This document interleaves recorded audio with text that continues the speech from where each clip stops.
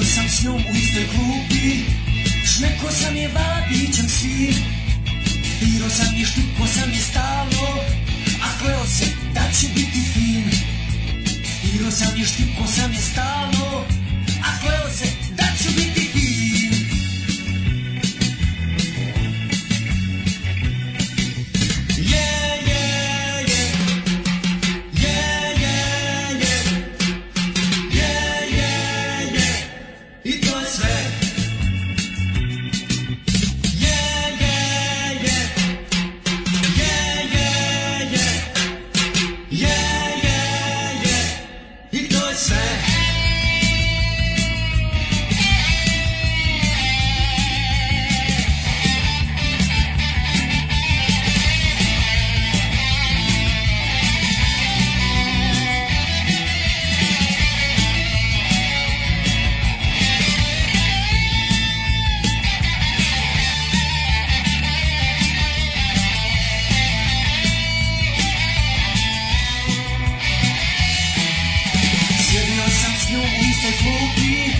I mislio da je svršen čin.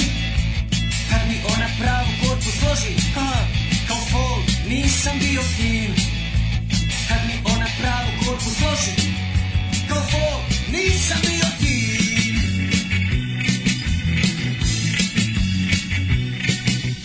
Yeah, yeah, yeah. Yeah, yeah, yeah. Yeah, yeah, yeah. I to je sve.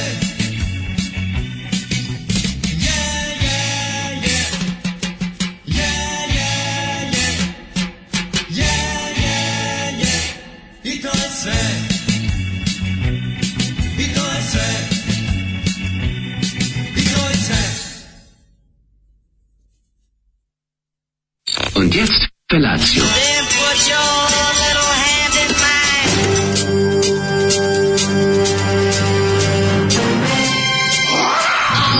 Grupa roznojenih mladića trči po studenom vazduhu pre zore. Alarm. Ima da kane, nema problema. Svakog radnog jutra od 7 do 10. Hajde, Geri, jako se velda. Nema da prska, nema da prska.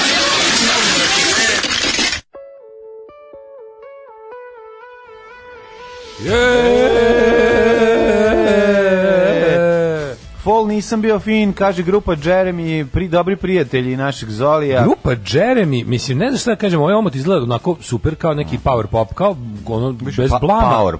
Power pop, teški, bez blama da ide onako sa dizajnovima ploča popularne takve muzike tog vremena, ali grupa Jeremy, koju, podsjetimo se, mislim, čine legende. Kao što su.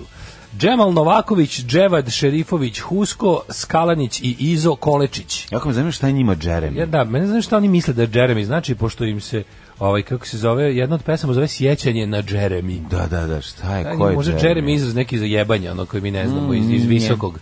Dođi kod mene na Jeremy. Ne. Sjećanje na Jeremy, znaš, kad smo Jeremy, ali nas dvojica na moru. Jeremy je garant nešto sa nekog filmskog plakata što su oni u visokom bioskopu gledali, kao klinci čitali. Da, gledali kao Jeremy. Jo, evo ga Jeremy. Evo ga, vidi koliki mu Jeremy. Nešto, a ti odmah vučeš na seks. Kakav Jeremy. Mada pesma ima toga, ono štipo sam je stalno. Fall nisam bio fin, mislim.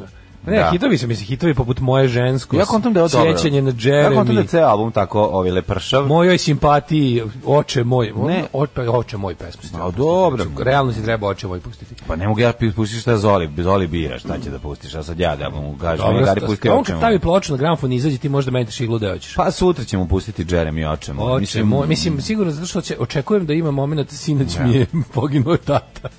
Može biti, može da ima. Ja imam tu ploču, mlađu. Ja sam kupio tu ploču. To je, od Zolija. Pupoljak, da. Ja sam kupio od Zolija tu ploču, čovječe, jedno sad je moja. Odlično. Još mi treba grupa Papiga, daj nam brdo piva dok je glava živa i imaću sve najjadnije ploče koje je Zoli ikad pustio.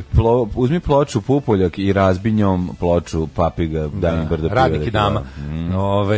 Šta se dok si se ti smijala i Coca-Colu pila, se svirala srebrna krila, a ja sam pijan, obarao pića i u ambasadore slao sina Šabana Šaulića. I u ambasadore, u konzule slao sina Šabana Šaulića. To je pevao Selaković. Super mi što je došao s Kevom. Znači, lepo. Jeremy, samo Jeremy Clarkson iz Top Geara. To vi mislite. A ovo je kad smo se džarali. Mnogo pre nego što je Jeremy kaže, Clarkson. kakvi flashbackovi me pucaju sada, hvala drugu Zoliju, kaže Ženja, kakve flashbackove imaš uz pomoć grupe Jeremy? Šta s tobom danas nije u redu?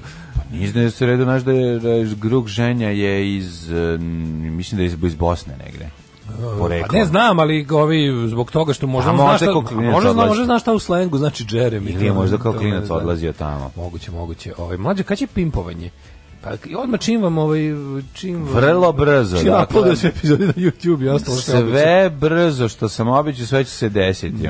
Vi ćete se iznenaditi kad se to dogodi. Da, a pimpovanje što stvarno izvući da kako se da ne pimpuješ pre letovanja. Ja ću to pimpovati, videćete sve. Kad ćeš kad imaš samo sutra radimo. Pa nema veze, ako mi sutra radimo, ja mogu napraviti sutra da ispimpujem. Ja mogu u nedelju napraviti snimak i okačiti. Ne, napraviš snimak, nego dođeš ovde da ja te snimam. Pa može, ja te snimam. Šta mogu ja? Ja sam zaboravio, ljudi, podsjetite me, u šta smo se mi kladili? Zaboravio šta smo se mi kladili. Pa ne kao što ovi frikovi što slušaju pažljivo epizode. Setite se šta smo se kladili, da će mlađe 100 puta da ispimpuje. Prvo je rekao 1000, pa sam onda ja dobar kakav jesam. Ne, nisi rekao 100 sam rekao. Rekao si prvo 1000. Ne, rekao sam da može i 1000, a ja sam 100. Ali smo se kladili u 100. Ja ću 100 uraditi, samo će mi samo moram da uzmem odgovarajući loptu i treba mi 3 dana vežbanja.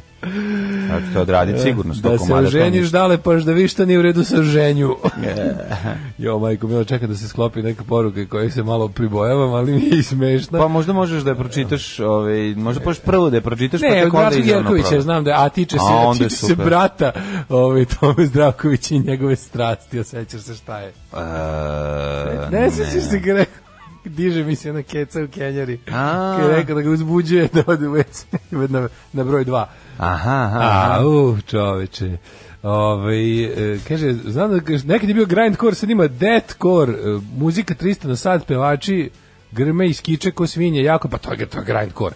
Znate vi kao grindcore imaš svojih, ima gore grind, porno grind, death grind. Išli su drugari u Češku na taj neki najveći festival. Na ovaj Antifest. Majko moja, znači gledao sam 15 minuta snimka bendu, to je... Da, to je genijalno, da. To je u Češkoj. Ne, pa to je... Mislim, genijalno je otići stvarno... Ne, zašto je najlepše, pogledaš plakat... Presmešno. Ne, pogledaš plakat, ne vidiš ko svira, sve samo fleke od imena bendova. Mislim, tako i ne vidiš i na biljnike, kad počnu sviraju isto ti je, ona kad Kraj. To je sve su sekundare. Majko Bože, Bratski Jerković šalje poruku koja je zajebala druga đubreta, evo, 1, 2, 3, 4, trenutno 12 poruka koje treba se sklope u jednu. Ovo je Voltron od poruka. Mislim da je otišao na more da mu je dosadno, to je sigurno. Ne može biti dosadno na moru. Može, zato što je bilo, prvo je bilo, sećaš se, ja sećam cijele priče. On je išao tamo, je bilo mu dobro, a onda smo došli ženi i deca, iako se ne vram tašta. Što je stvarno mnogo za jedno letovanje. Dobro, to je ozbiljan je pretisak u pitanju. Saš da viš poruka, majko Božja. Dobro, 7, sad treba na plažu s djecom u 7 sati. Kako si ovo iskucao, čoveče, kako si ovo? Sećam se, kladili ste se u felaciju, ko je izgubio onom drugom. Dobro jutro, pre par nedelja ste pominjali brata Tome Zdravkovića i njegovu pasiju, kako se napali čim vidi već se šolju, konačno da i mi dobijemo prostor u medijima. Sad javlja se jedan problem, naime opoganiti se, a ne izvršiti pritom the real veliku nuždu, skoro da nije moguće. Nakon toga istuširati se, a ne osloboditi se stresa je također nekako dosadnjikovo i prazno. Sad, ja 2 put zaredom stvarno više ne mogu. Šta činiti? Imati zatvor ili ići smrdljiv? Također, kad smo kod te teme, imam jedan savjet. Direktno sa terena. Ako vam na letovanju Crne Gore ili bilo gde drugde mobilni ne bacuje do kupatila, nema brige. Odnesite telefon u kuhinju ili gde već ima domet, pustite šta treba, uključite bežične slušalice pa se njima idete u kupatilo i tako terajte. Odlična stvar. Mnogo toga je ostavljeno vašoj mašti kako i treba da bude, a pritom imate zvučne nadraže. Fenomenalno. Onako, treba povremeno uvoditi novine u seksualni život. Pozdrav svima, živi bili. Tako je. Ne, ovo su baš teški utici letovanja sa proširenom porodicom koje ostavljaju. Ja bih to rekao letovanje u Crnoj Gori. Da. Znaš, ti džepovi gde nemaš dometa i to je na kraju kraja, ja mislim da čovjek treba da ugasi mobilni kad je nam na letovanje. Šta će ti bre, ugasiš mobilni, staviš ga u fioku, dobro, tamo gde držiš đoku i izađeš lepo napolje, odiš na plažu, vratiš se, uveče ga upališ da vidiš da je bilo nekih poruka. Vratiš ga nazad u fioku i tako ja sam uvek na tvojoj strani, ali 100 puta pimplanja Teška priča. Može Daško polako da smišlja šta će radi s tim što će dobiti šta god to bilo, a valjda nije felacija. A, ljudi moji, šta smo se kladili, sad me podsjetite. Zakazao mi je memorialni centar u glavi. Da. 7:10 je Mladene, šta si nam lepo spremio? Evo ovako, za dobro jutro. Ako ću, ako uspijem da ispulimpam 100 puta, onda ćeš ti lepo da se naguziš, ja ću da te napucam kao u lepim kombinacijama, kako ih ti zoveš. Kako hoćeš? Kako ih ti zoveš? 100 puta za 100 ovih pimpovanja. Nemaš vremena toliko. Da, nemam vremena. Sad ćemo postićemo ekipu da dobacuje loptu nazad. A ja ću 100 loptu da se ne saginješ. Ne moram da se saginjem, lepo dobace nazad samo, a ti na drvo gde si igrao lepe kombinacije. Tamo da te to je 10-9. Jeste imali vazduha? Ne, to svi izmislili. Lepe kombinacije vazduh, to je nešto što ti... Lepe kombinacije vazduha Viktorije. To je nešto što ti ne možeš da se setiš kako se zove, pa onda izmisliš svoje. Vazduha se zvalo majke mi. Vazduha, objasnio sam ti o čemu se radilo. Lopta, bili jadni da ste stignete vazduha. Da, lopta je morala da bude u vazduhu kada je upućuješ na gol. Znači, mora da bude nabačen. Dobro, majko mu, tako si igra tenis glavom. Pa, da li ovo imaš gol? Ovo se igra na golu, jedan brani. Ovdje imaš kocku koji treba da padne. Ne, ovdje jedan brani kao fore. Pa i 10-9 se prijatelju nabacuje. Pa i 10-9 mora biti lopta u vazduhu, to je vazduha, majko moja jeste. Koja je ova ekipa iz Banatice, to je majko moja. Jeste i pantalone zvali rifle, majke ti ono. Znači, ima razlike između 10-9 i vazduha, samo ga setim koje su tačno. Nema, nabacuje se lopta, u 10-9 možeš da gađaš samo na volej kad se nabaci. Na volej, da. Ha, to se volej only. Pa da. Nije 10-9 je nešto drugo kod nas bilo. Zato što mi smo sve igrali, sve te igre smo igrali, čekaj ti kažem, sve te igre smo igrali na jednom mestu, to je na onom igralištu. Aj sad omčo naglasak lepo ubaci dok pričaš, ovo kako ste vi drugačije bili. Smo igrali! Mađo, ti pričao. Aj, kako je tvoje? Ja kaže, kod nas se to zvalo nabacivke. Pa nabacivke, pa dobro, ideš dole, ovo je vjerojatno u Srbiji dole. A da, a ono u stvari kvart pored moga. Jebem, šta se ovo dešava? Banatic South Central. Znaš, svako ima svoje, svaki kvart ima svoja pravila. A to ti kažem, moj kvart, koliko je kod vas vredeo soder, to ti meni reci. A soder ili bozer, koji su razlike? Vidiš, bozer kod nas nije postojao, koji bozer. A bozer i soder? Ne, nije bozer postojao, samo soder. Prijatelj, njorike, bozike, pa naravno da je postojalo. Ne, kod nas nije bilo bozer, bio je samo soder. Ali bio, znaš, soder je vredo 5. Kod nas je mutni, 10. Soder 5 ili 10. A kod nas je ovaj soder koji se nije providio. Koliko su rezaneri vredili? Rezaneri su vredili, zavisi bio ako japaner rezaner. A japaner rezaner je vredio, a džomba rezaner? Džomba soder. Džomba soder? Džomba, da. A da li se izmislio džombu japanera? Što je bilo dobro stvari? Dave Grohl i Mick Jagger. Grohlčići, to su fanovi Dave Grohla. Dave Grohl i Mick Jagger, boga mi, ovo je baš onako. Kapiram kako je to njemu bilo dobro. Dave Grohl koji je najveći rock muzičar trenutno živi verovatno na svetu i onda plus on kao sebi nađe da napravi duet sa nekim ko je njemu najveći rock muzičar. Mislim, ko je verovatno najveći rock muzičar svih vremena. Jagger. Da. Jagger. Ma Jagger i Bowie, da, može se reći. Pa da. Što si ti ovdje neki Grohl? Što se groliraš ovdje? Što si neki Grolčić? Kaže, kod nas isto bilo 10-9 i vazduha. Vidiš, kaže, a klikiri, joj, prestanite. Je bio kod nas klikir Gloger?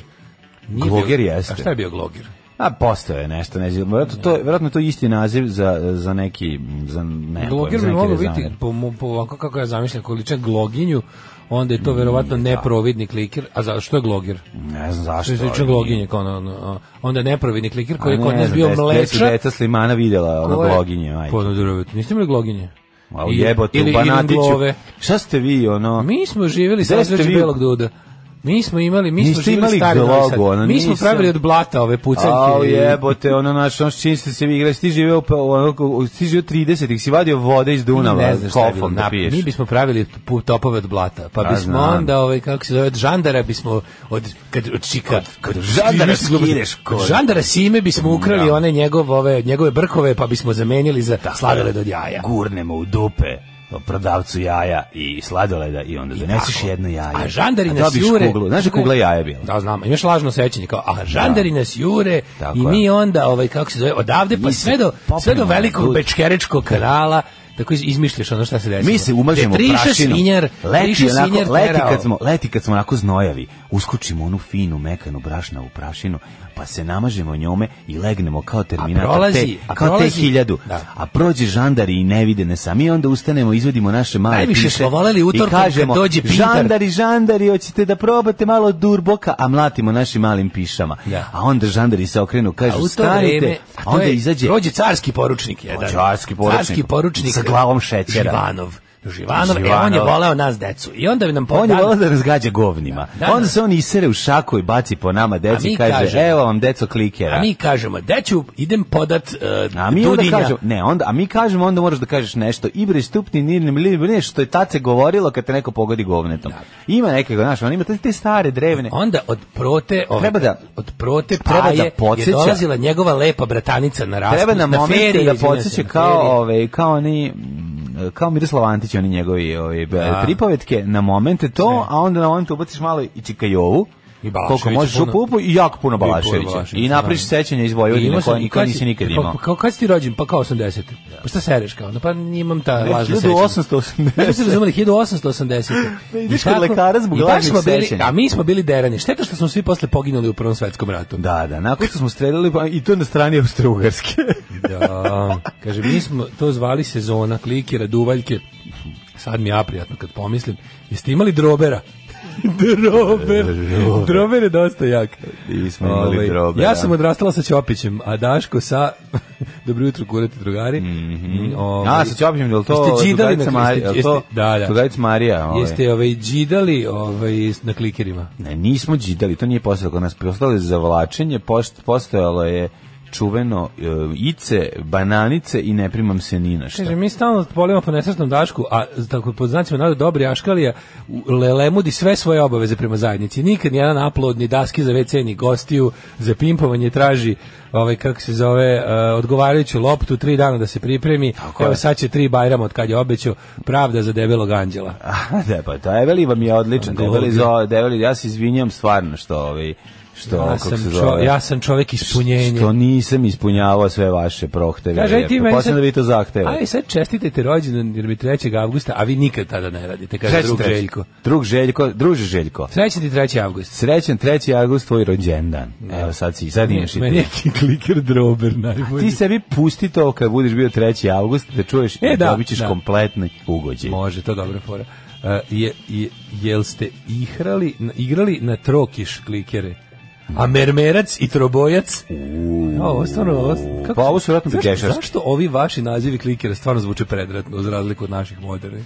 Pa nisu naši moderni. A mleča i porce, ste imali mleča i porce? Ili ti porce? Pa to je mermerac i trobojac. Mermerac ili tromotorac, ne znaš. Ali trobojac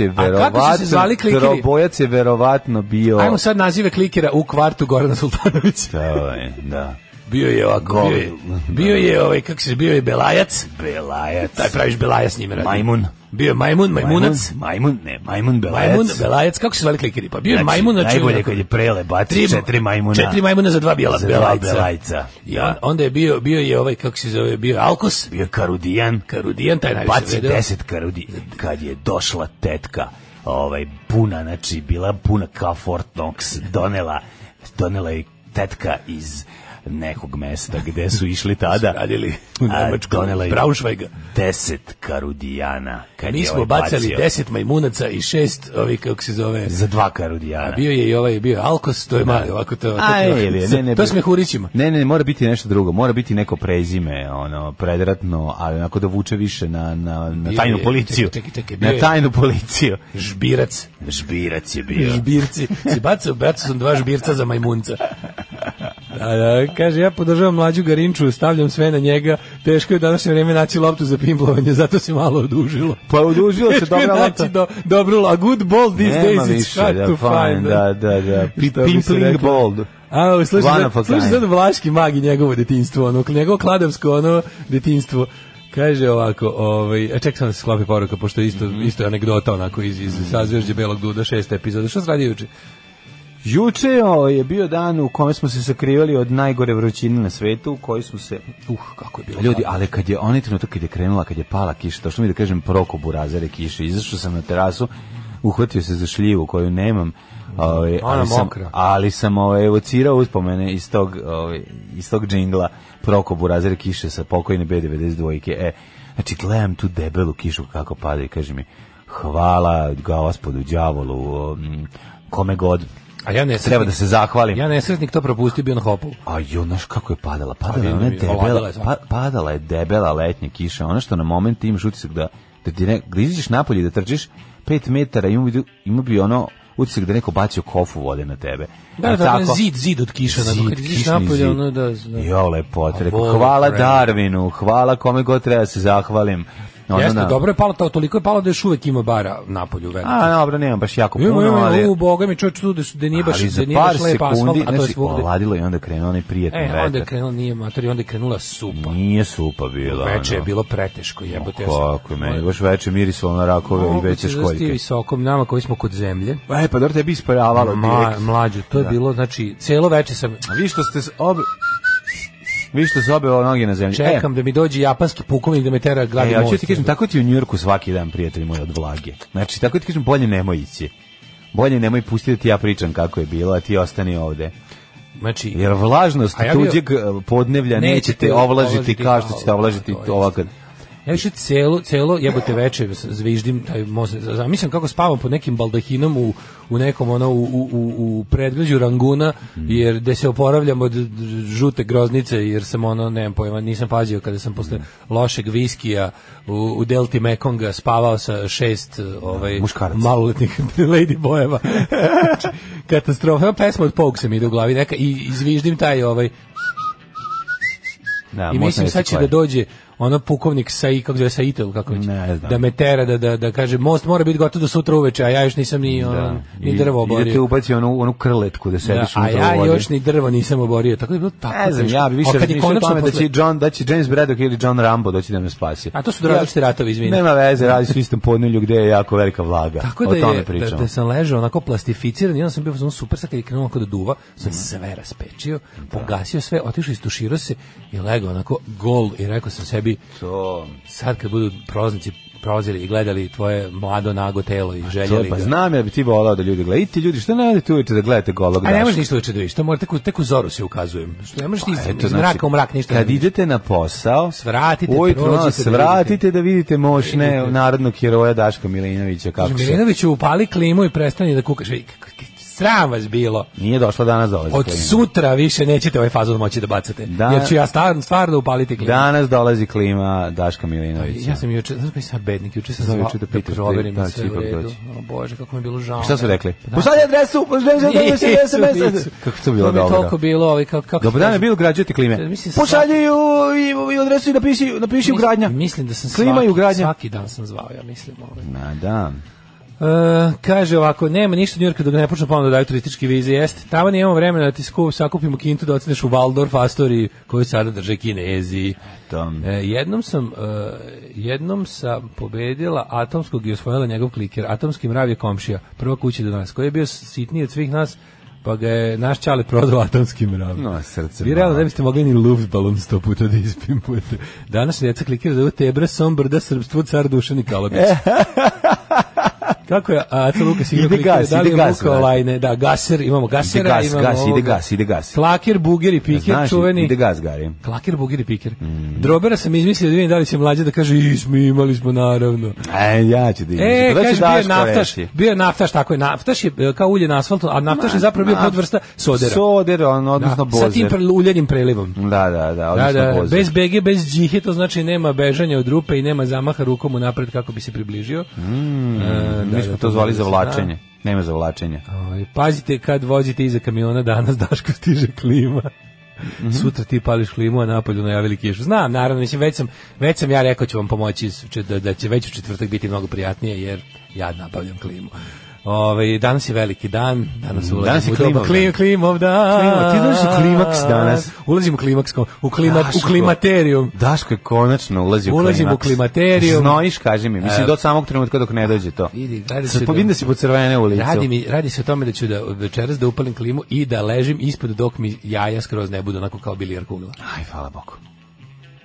Šta je šljunkare? Gdje ste to krenule? Šta je? Šta hoćete od nas? Bil volila da znaš? A, Fuksu, šta ti gledaš, jel? Alarm sa Mlađom i Daškom.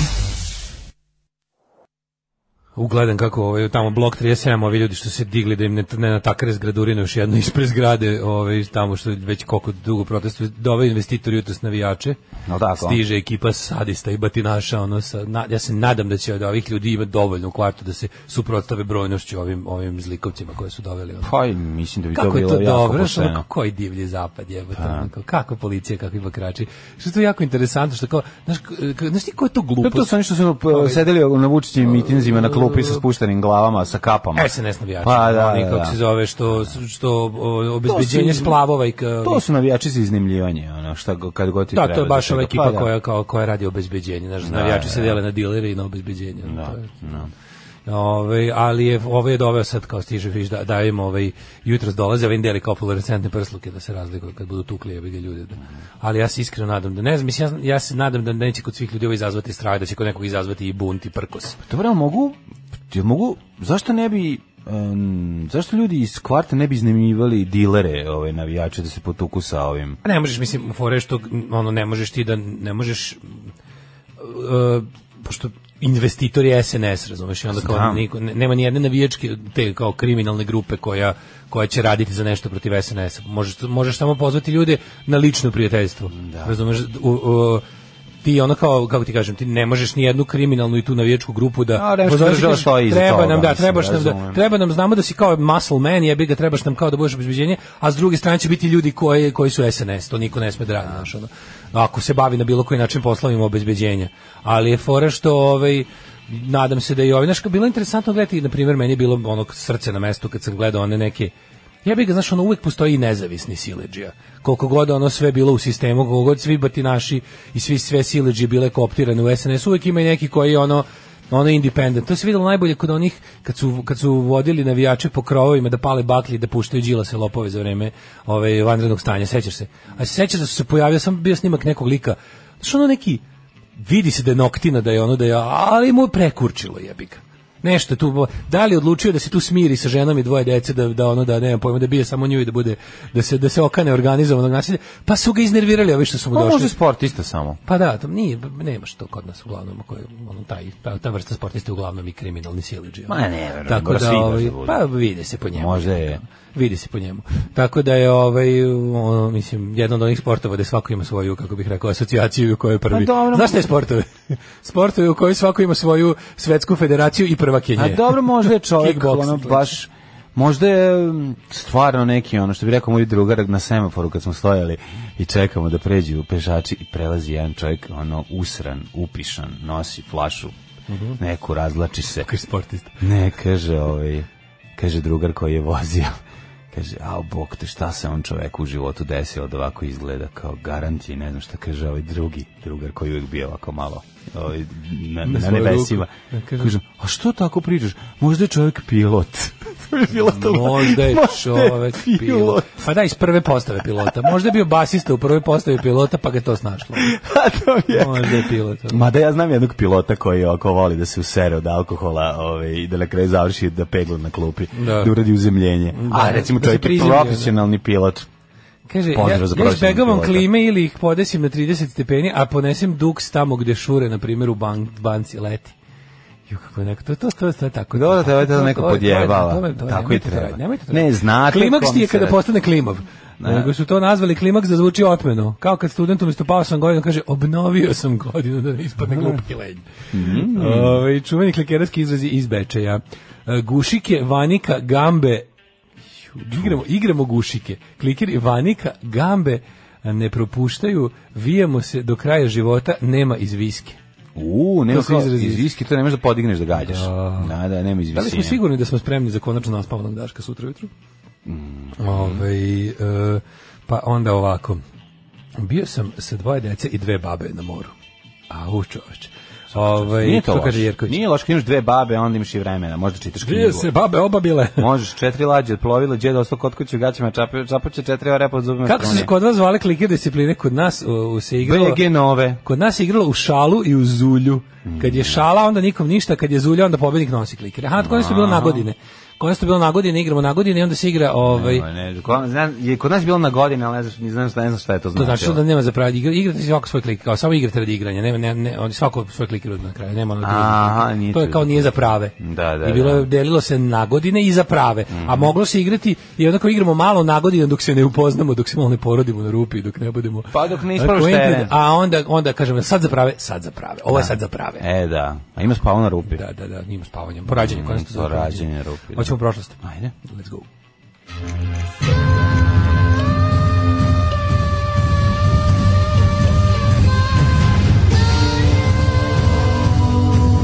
Dogodilo se na današnji dan. 15. juli, 196. dan godine, do kraja godine imamo 169 dana, imamo taj zanimljiv momentum vremenski, da je 196 po gregorijanskom kalendaru, a do kraja godine ima 169. Da li to nešto znači numerolozima? Da li numerolog u tebi da 196, 169, marketing telefon. I što sam ja pevao Market Pink telefon, jer je bilo na Pinku. A si volao kad ne... Čuveni kofer. I sa Billyom Idolom. Da. Znaš da Billy Idol dobio svaki dan 10 dinara. Ne, nije dobio po jedan čor na sitilanom tepihu i onda kad je došao da ga končno pokupi na gitarijadi, kaže, ovo ti je za sve one godine koje smo ručno taftovali i čvorovali tvoj Itison. Izvoli Billy Idol. Bugarska dobije zbog bugarskih CD-ova kompilacije Billy Idola bez topa. Kad smo kod bugarske, kakav vam danas četvrtak spremam, poginit ćete. A tebe ne. Poginit ćete. Šta si te možda pitati za novu godinu? Ja sam želeo, ali ti... U Zlatne pjasce. U Zlatne pjasce ideš u Bulgariju. U Bulgarija. Da probaš golemu Karinu. Naravno, 1099. počinje moja historija. Što u bugarskom znači velika vekna. 1099. počinje moja historija. Da nije možda prvi krstaški rat i opsada Jerusalima. Of course it is, yes. Izvolite kolega, prvo pitanje. Možete i preko reda. Evo ovako, krstaši su osvojili i razorili Jerusalim, a Hadrian je obnovio grad, pretvorio ga je u vojnu koloniju, da što čitaš ne vidiš dobro kao. A posle rimskog razaranja 70 godine. 638. godine osvojili su ga, neko čitaš, ne, kao praviš da čitaš. Osvojili su ga Arapi, čime je postao muslimansko svetište. Sveto Zarevo. Sveto mesto. Sedi, u redu je. Znaš kada kao čitaš, kao gledaš kada te ne gleda, a ti neko ti drži, ti sad bečiš se da pročitaš, a treba da zvuči kao da iz glave govoriš. Ne, nešto je jako važno. To je problem kad ti čitaš, zato što ti on recimo apsolutno nikad nije čuo ni za jednu, niti za reč, niti za bilo šta, znači tako da on kada odgovara lažno, a ti mu šapućiš, pa to je nešto najbolje. Ili kad treba kao otvori knjigu. Ustavi, govori, otvori knjigu. Približi me. Da. U prvom sve krstaškom ratu. Da, onda kreću budalaštine tipa Bečka patrijaršija, ne postoji Bečka patrijaršija, znači ja to obožavam. Sve najlepše. Kako ja obožavam. Franjo Taksit. Bukvalno ne postoji. I onda je Aga, i ako nešto pročita, i onda je Aga, a pokvareni nastavik istorije ponavlja za njim, i onda je Aga, i onda je Aga, i ovako usme veliku hemijsku koja ima, i kako pukne po ruci, što je pokušao da okrene zradicu, kaže, došao po tovar, blaga, i pukne, znaš kakav ono moment, zamislio sam ovog, kako se zove, ovog XPS glumca. Da, Jankitić. Ne, Jankitić je SPS glumca. Berčeka da ga pukne po ruci. I Jankitić je bio SPS glumac, ali se trgao na vreme. Samo na prvim izborima, ovo je bio dugo, da. Ali ovo je nešto... ovo je teški Berček. Berček da ga pukne. Mada meni je bio nastavnik Beli, ja bih ga... Ne, meni nije bio nastavnik, kažem te, nije on tako izgledao, nego taj moment koji on pukao, kako ga je pukao ga, kako bi ga recimo... Mene si našao da zajebavaš. I onda ih drogirati ih, pa ih posle jebete. To je taj moment, ona peglanja. Ajde lepo reci, to je iz Oktoberfesta. Ali ima i nagodilo se na današnji dan. Ajde lepo reci, pljačkaš ih, pa im onda istukao si ih i uzeo si im sve pare. Znaš, kad ga pegla, ono kad tuče ovog Žoluševića. Kako se on tu zove? Bajro. Majko Mila. To je zauvek upropašteni ljudi. Mi smo upropaštena generacija. 1240. Novgorod. Zato što nemamo zemlju u kojoj smo rođeni. To je nama problem. Mi imamo jedini problem. Mi smo Romi. Nemamo matičnu državu. Knez Aleksandar Nevski pobedio je Šveđane u bici na Ne bi, jel? 1399. Prvo pisano spominjanje... To je bilo 1240. Ovo je jako dobro. Prvo pisano spominjanje Jagodine, grada u centralnoj Srbiji, izveštaju knjeginje Milice Dubrovačkoj opštini. Knjeginja Milice koja piše kao, ljudi moji, ne, ona piše mesto? Šta može da nabavi. Da, ludilo. Dođite ovdje, evo, baš su bili motoraši. Da, dođite, imamo klinke za malo para, razbijaju se od prvih drogiramo, pa ih... Nije bitno. Da, samo dođite. 1410. Poljsko-litvanski kraj Vladislav II. Jagela pobedio je teptanski red u bici kod Grinvalda. Šta se desilo u bici kod Grinvalda? To je Tannenberg, je li tako, čuveni? Bitka kod Tannenberga odigrala se 15. aprila 1410. Između Poljskog kraljevstva, velikog vojstva Litvani i njihovih saveznika, 7 strane vitezova Tevtonaca, a ovdje nije bilo zaleđeno, ovdje su ih samo razvalili. 1795. Marseljeza postala zvanična himna Franceske. Ajmo da čujemo, izvolite kolega Marseljeza.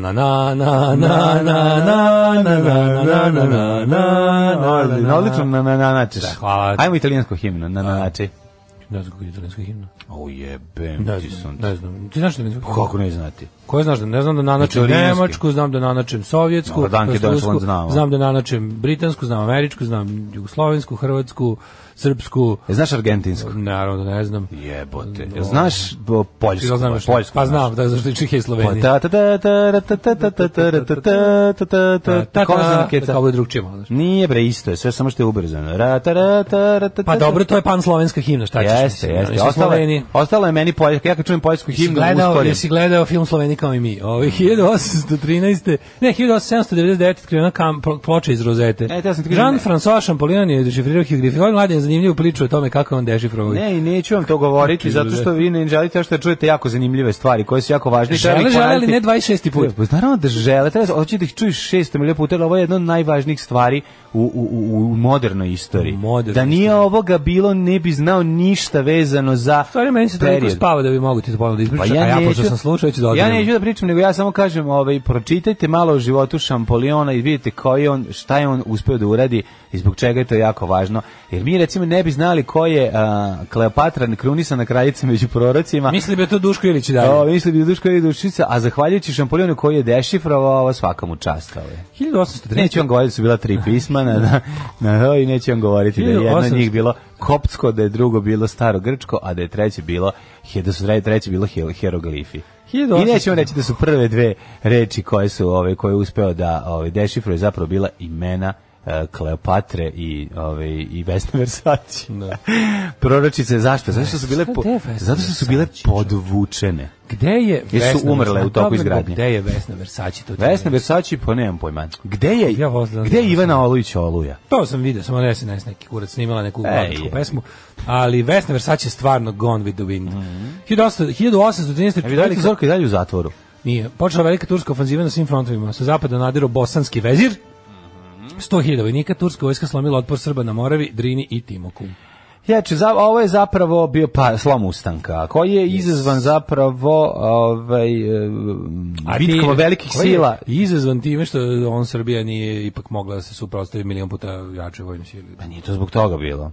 Zbog toga bilo zato što Rusija morala da vodi bitku za Napoleonom. Što Rusija morala baš u tom trenutku su ostali jak bol u predelu prepona za Srbiju. Nisu se poklopili interesi. 1834. Da. Španska inkvizicija je zvanično raspuštena nakon 356 godina terora.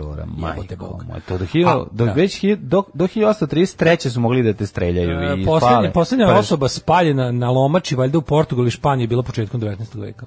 Katastrofa. 1869. Ipolit Mež Moris patentirao margarin. 1869. patentiran margarin, to je 19. vekovna. Kako ne, pa zato ima taj ukus odvratni. Jebote. Mada nekad mi margarin je ono biljno mast, ono ne može se pokvari. Margarin mi prija u nekim kombinacijama. Ima vrlo retko, moram reći da je vrlo retko, ali ajde. To je baš teška zamena za kad nemaš bolje. Jeste, zamena za puter, jebi ga. 1800, on je bukvalno napravljen da bi se sprečila masovna glad siromašnih slojeva gradskog stanovništva. 1880 piše da je zato kaže pokušano se, to je država uložila. Bravo, 1881. austrijski car Franjo Josip I potpisuje mada rama margarin sa onim mlečnim dodacima može da prevari. O ujedinjenju vojne krajine s Kraljevinom Hrvatskom. 1916. osnovna kompanija Boeing, jedna od najvećih kompanija za proizvodnju vazduhoplova na svetu. Jel ona i dalje radi, živi? Mislim da ne. Apsolutno, Boeing postoji naravno. Postoji, jel da? Proizvodi avione. Naravno. 1918. snage osovine pokrenule opštu ofanzivu pod komandom nemačkog generala Ericha von Ludendorfa. Jako je važno samo biti ubeđen u to što pričaš i svi ti poveruju. U šta, na primjer? Pa u nešto, što god ja te pitam, ali nisam siguran. Boeing postoji, jebote, Boeing i Airbus su najveći proizvođači aviona putničkim svetu.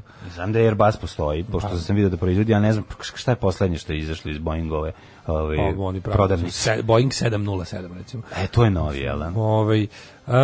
Time je počela druga bitka na Marni u Prvom svetskom ratu i posljednji pokušaj centralnih sila da nadvladaju snage Antante na zapadnom frontu. 1920. Odlukom privremenog narodnog predstavništva ime državine Kraljevina SHS je promijenjeno u Kraljevina Srba, Hrvata i Slovenaca. Tako da Jugoslavija. Do tog datuma zvanično naziv bio Kraljevina Srba, Hrvata i Slovenaca. 26. je prvo javno slušanje. Kraljevina Jugoslavija je od 29. ja mislim. A kako se, u šta je promenilo ime u? SHS je promenilo šta? Pa zvala se prvo Kraljevina SHS, a onda su promenili u Kraljevinu Srba, Hrvata i Slovenaca. Tako piše ovde. To nije to lupetanje. Pa možda SHS je značilo Srba, Hrvata i Slovenaca. Da, ali mislim Kraljevina Jugoslavija kasnije. Kraljevina Jugoslavija je od 25, ili tako nešto? Pa ne znam, kasnije. 1937. pušten u saobraćajni kanal Moskva-Volga. 128 km, dubok 5,5 metara, širok 85 metara, time je regulisana reka, Moskva je postala luka povezana sa 5 mora. Kako to dobro, čoveče. 41. prvi put upotrebljene kaćuše, koje su Nemci nazvali Staljinove orgulje. Plotonsko raketno oružje upotrebljeno u bici kod Orše u Drugom svetskom ratu. Ovi kad je krenulo nisu znali šta ih znaš. Šta je ovaj? Znači, to je višecjevni raketni bacač na Dakar i na kamion. Ja znam šta je to, nego me zanima koliko je precizno. On zapravo nije mnogo precizno. Nije mnogo precizno, ono služi za tepih. To je za peglanje, na angro, ono što se kaže. Da. Kad to krenulo, kaže čovjek, mi prvo to taj zvuk pre nego što čuješ eksplozije tih projektila, to kako one poleću zvučalo je kao... To je ošeta za štuke, za zvuk, za sirenu. Oni su rekli, to je kad si malo dalje i kad ne rukaju baš po tebi, a čuješ ih u daljini, to je kao da slušaš određene tonove na orguljama. Isto taj kao, pošto orgulje rade po sistemu vetra kroz cevi, vazduha kroz cevi, tako da i kako se zove, zvučalo isto tako. Kao čuješ prvo to lepo i odjednom samo kreće rokanje. Ako čuješ granatu, nećete pogoditi. Prvi put od Prvog svjetskog rata su imali u Nemačkoj vojsci ponovo shell shock od ljudi koji su bili u zoni gruvanja kaćuša. Pa onda ovako. 46. završen beogradski proces, suđenje Dragoljubu Mihajloviću i još 23 optuženika. 23 optuženika. 23, da, tu su bili optuženi starešine četničkog pokreta, Ljotićevci, Nedićevci i mislim da je čak bilo spojeno i sa nekim ustašama, ovaj proces da je bio spojen. Znam da su Stepinac i Mihajlović Matene. Je li istina da je što ćemo saznati kad nabavimo igricu Upoznaj ga malo. Upoznajmo, je istina da je lik koji je ubio Ivana Gorana Kovačića tražio da otkrije, kao pristaću da otkrijem gde je grob, ako vi Dražin. Je to istina ili kao neka urbana legenda? Ima priča o tome da je da ga nije on ubio ga u Belgiji, da Udba ga dotela 70 neki u Belgiji, gde je radio na ne znam kakvom tamo sa nekim ustašama je sarađivao, to je četnik. Znači, on je bio, nije ga on lično ubio, nego on bio komandant te letećeg odreda. Piše da ga je on lično nije ga svoj ručno ubio, on je bio lik koji je bio komandant tog takozvanog letećeg četničkog odreda, koji je divno sarađivao sa ustašama. On je bolestan bio, pa su govorili, on je ostao svojim jer je bio grudobolja. Da tifus ili nešto. Ne, grudobolja. On je već bio bolestan. Kad je prešao Partizanović bio bolestan. Ali je taj četnik koji... Ko je to vezi između bolesnika i pesnika i bolesti? A jebem li ga, ne znam. Valjda je bluz. Nisu mogli na sport da idu, jebi ga. Ovi kršni momci su bili u FK radnički išli, a ovi su išli u PK jektički. PK je pesnički klub, ako niste provalili. 1958. Na zahtev predsjednika Kamija Šamuna američke snage iskrcale se u Libanu. To je Libanu 1. Mi smo ih prihvatili. 68. Moskva, New York. Ne znam da li si gledao seriju Spasavanje redova Jajana. Mi smo ih spasavali kad su se iskrcavali. Ja nisam znao, 68. već je napravljena linija Beograd, Moskva, New York i leteli su na izmeničnoj aerofloti Pan Am. I sve vrijeme hladnog rata od 68. do kraja je trajala Moskva, New York. 74. Grupa grčkih oficira u Kiparskoj nacionalnoj gardi, pristalica pripajanja Kipra Grčkoj, izvršila vojni udar, zbacivši s vlasti predsjednika arhijepiskopa Makariosa. Vlasti preuzeo Sampson, bivši lider stranke EOK, a episkop Makar je privremeno napustio Kipar. EOK su nacionalisti, imaš i sad. I dalje to su ovi tvrde struje koji hoće da oteraju Turke, pripoje Kipar, Grčko i tako. 75. Sojuz 19 raketa kojom upravlja astronaut Leonov i Apollo 18 pod komandom Thomasa Stafforda lansirani su u orbiti oko Zemlje u okviru sovjetsko-američkog programa kojim je predviđeno njihovo spajanje u svemiru. 2 dana kasnije letelice su se spojile u orbiti i posade su razmenile poklone i rukovale se. To je bila prva prava saradnja u svemiru. Kako ja volim, u to vreme nepomirljiva neprijatelja. Kako ja volim te priče o te hladnoratovske priče o tome kako su Amerika i Rusija ipak nešto sarađivali. Da je bilo ti neki otopljenje odnosa u hladnom ratu, to su uvijek simpatične priče. No. 83. Jel ti znaš da se u Rocky 19 bori protiv sina od Ivana Draga? Da. Znači, sin od Apollo Krida se bori protiv Ivana Dragusa. Jesi ti to znao? Pa, mislim da sam čitao negde šta će biti plot, ali nisam gledao, naravno. 83. Koji je posljednji jermenski teroristi? Koji zajedno? Posljednji je, da, petica. Da, ali nije loša. Gledao sam i Rocky Balboa. To je dobro. To je 6. To je dobro. Tu kad on baš je onako... Jermenski teroristi napali prostorije turske vazduhoplovne kompanije na parijskom aerodromu Orly. Tom prilikom poginulo 6 i ranjeno 46 ljudi. 90. osnovana demokratska stranka Hrvata u Vojvodini. Da, DSHV. 92. održan skup pod nazivom Žuta traka, čiji je cilj bio protest protiv diskriminacije i pretnji pripadnicima drugih etničkih grupa. Skup su organizovali nevladina organizacija Centar za antiratnu akciju i stranka Građanski savez Srbije, a neposredan povod za protest bilo je prisilno iseljavanje Hrvata iz Hrvatkovaca. 95. akcijom vojske Šrilanke okončana najveća ofanziva tajmerskih pobunjenika od 1987. godine. Tokom te akcije poginulo 300 ljudi. Zimbabve ponovo uredio zakonom status crnih seljaka na farmama u posjedstvu belaca 2000. 2006. počeo Twitter. 2006. krenuo Twitter. 2006. počeo Twitter, da. Ja sam napravio nalog na Twitter. Znači da prodat prvi tweet. Da, to je u okviru onoga što smo pričali. Ono kao tako idiotizam, šta to znači? Kako smo rekli se zove to tri ona skraćenica? On je digital nešto, treasure, znaš da smo pričali o tome, kao možda prodaš ono nešto kao unikat što je digitalno. A da, ja sam Twitter napravio 2012. Na zapada sam napravio 2012. poživeo 8 godina, onda su ga crnogorski četnici u Vrletima kod Bijelog polja zaklali. Ali from the ashes of zapad, here comes the success. Ovako. 2016. Zašto ja nisam bio 2006. u Zadru na prvim hrvatskim svjetskim igrama? Šta je to bilo? Pa možda zaista svjetske svjetske igre. Ne znam šta je. Pa verovatno nešto kao kombinacija igre bez granica. Svinjske alke i Svinjska alka, to je hrvatske svjetske igre. Pa verovatno dolaze Hrvati iz vastilog svijeta da se okušaju u raznim starim, drevnim, perzijskim, hrvatsko-perzijskim igrama. Arijskim. 2016. 290 osoba poginulo, 1400 ranjeno u sukobima u Ankari i Istanbulu. Da, ako neko zna šta su hrvatske svjetske igre, sad nas jako zanima. Pa nešto čega se svi nerado sećaju i udarali su se po glavi da zaborave, kao recimo mi. Nešto za pranje para. Mi recimo, kad smo imali, čekaj, setimo se. Dunav, Drina, Dinava, Dunava, Dinara, tako šta nešto. Šta bi bilo ekvivalenci tako tih? Ne znam, neki. Se treba napraviti spisak svih tih kao drevna, spektakularno najavljivanih stvari koje će biti, ovo je naša nova tradicija i samo se jednom održamo. A bilo je vala toga koliko hoće. A budi toga, milijon. Došao sam danas, ovamo 500 delinka zgraba ih ne možemo da delimo. Došao sam danas, ovamo 500 delim, jer hleba nema. Sa Daškom i Mlađom. 8 sati i 2 minuta, slušali smo Tom Pettija, vladara rock'n'rolla i Heartbreakerse i pesmu Slatka mala Amerikanka. Vrati se na Jadransko more, vrati se do naše Crne Gore, vrati se devojko, slatka mala Amerikanko, pevao je Tom Rosandić, 5. vladar rock'n'rolla. Ovdje im šta kažu poruke. Prenosim vest od 14.7. sa sajta SPCRS. Mitropolit Nairobija Makar je posjetio 26. juna nove članove masajskih parohija koji su prihvatili pravoslavlje. Masai su nomadski narod koji živi u oblastima Tanzanije i Kenije, koji je obuhvatio nacionalne parkove Serengeti, Masai Mara, Amboseli i Tsavo. Jebeš mi sve, ovim stoji na sajtu sa sve slikom popa među crncima, ne pitajte me, Google me odveo na sajt SPC. Sve jasno, mislim.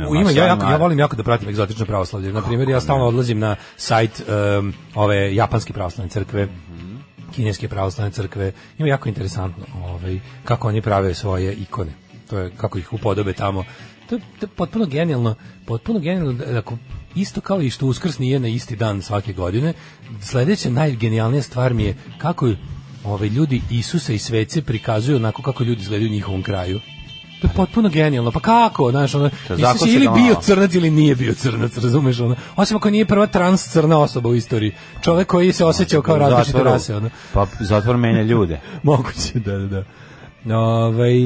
U Turskoj nema sugar daddy, tamo ima tahan halva daddy. Neka devojka ima dobar nadimak na Twitteru. Nije sugar daddy, nego je lupiće se tipa glukoz babo. Da. Tako nešto, da. Margarin napravljen kao zamena za puterno insistiranje Napoleona jer nije imao dovoljno za vojsku. Margarin je samo jedan molekul daleko od plastike. Da, to je tačno. Da. On je dobar za kljukanje gusaka. NFT, NFT, da, to se zove to što smo tražili. NFT. Bravo, evo super ideje propale tradicije. Kristalna prizma. Filmska nagrada Filmskog centra Srbije. Sećaš kristalne krizme? Kristalna prizma dodeljena možda 2 puta. Filmski centar Srbije dodeljivao kao našu godišnju. NATO nam je pogodio fabriku prizmi i fabriku kristala. Fabrika prizma je samo uvoznik, koliko ja znam, uvoznik japanske firme Omron. Da. I prizma Kragujevac, prizioneri, dovoljan je samo jedan ček od vaše penzije da biste dobili neophodni. Ti imitiraš glas Niću Orlovića, ali ne sada je zaštitni znak Oliver Makar. Da, a prizma uvozi Omron. A ovo je bila potpuno nezavisna kristalna prizma, koja čak i lepo izgledala kao ta nagrada koja se dobijala, ama je potrajala 1-2 godine.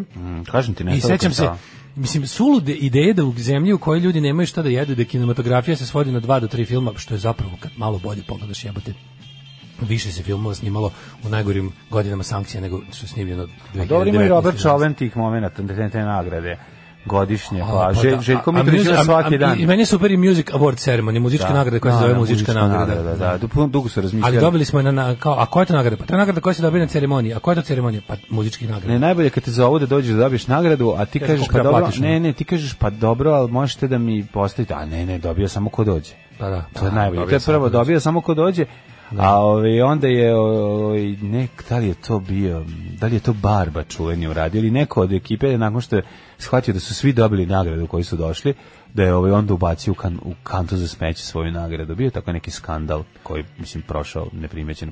Kaže, himne Poljske i Jugoslavije su jako slične, skoro iste, osim što uopšte nisu. Prvo je Dombrovski Mazurka 1797. kao podrška poljskim legijama koje su ratovale za Napoleona. Hej Sloveni je nastala 1834. i zapravo se zvalo u originalu Hej Slovaci. Tempo je drugačiji, pa Hej Sloveni brža i nema toliko ponavljajućih refrena.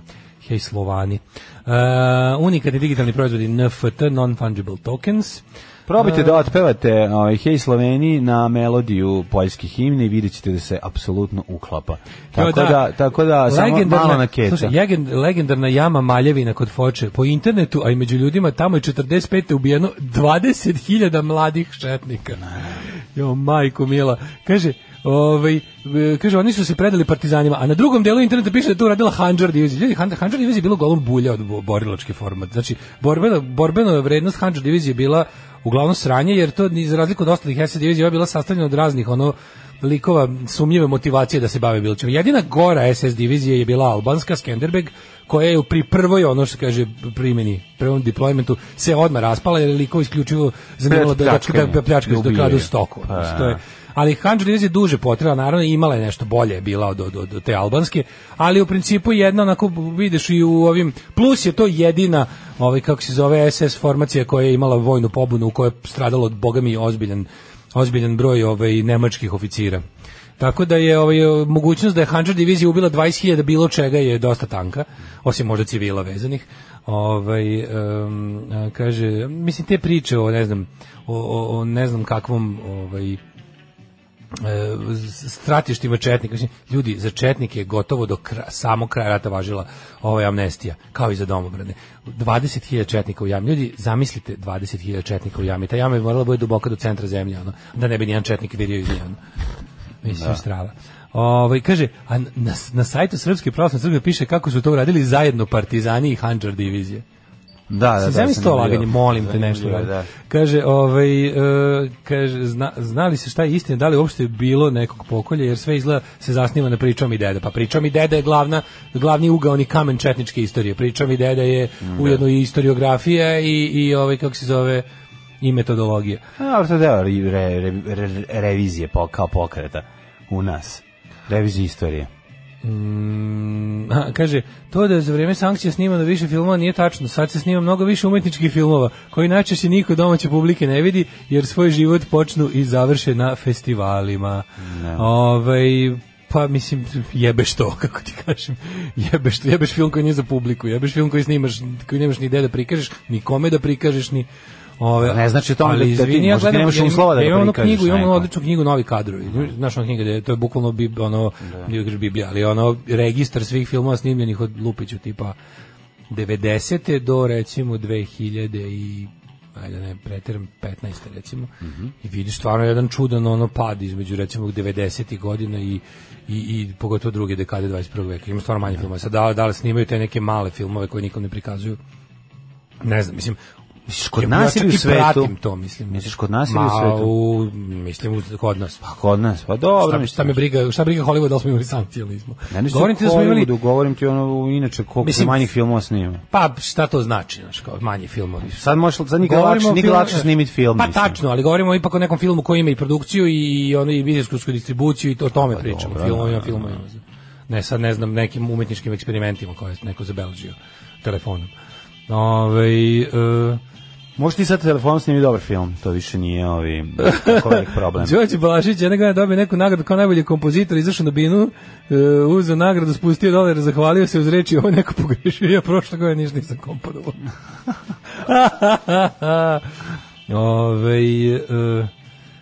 Nemojte i vi sa margarinjem molekul daleko od plastike. Ako ćemo tu logiku prenijeti, isto važi za svaku prirodnu masnoću.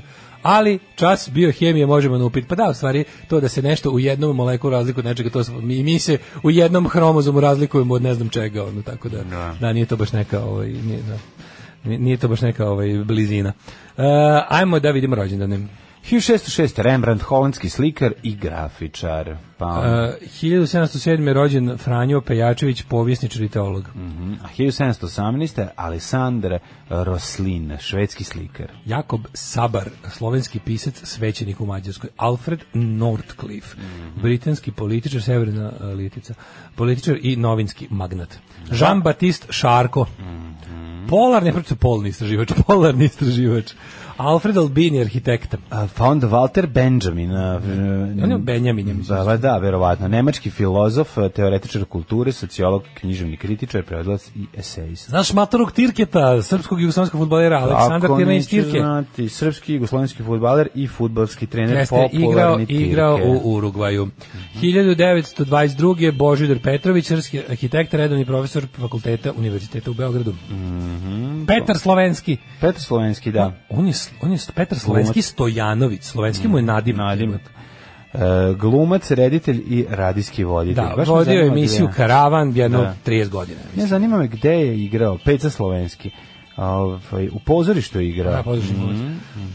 Jacques Derrida, filozof 1930. George Vojnović, političar, 65. guverner Ohaja. Ivan Rastegorac, srpski pesnik i filmski kritičar. 42. Momir Talić, ratni zločinac, načelnik generalštaba Vojske Republike Srpske.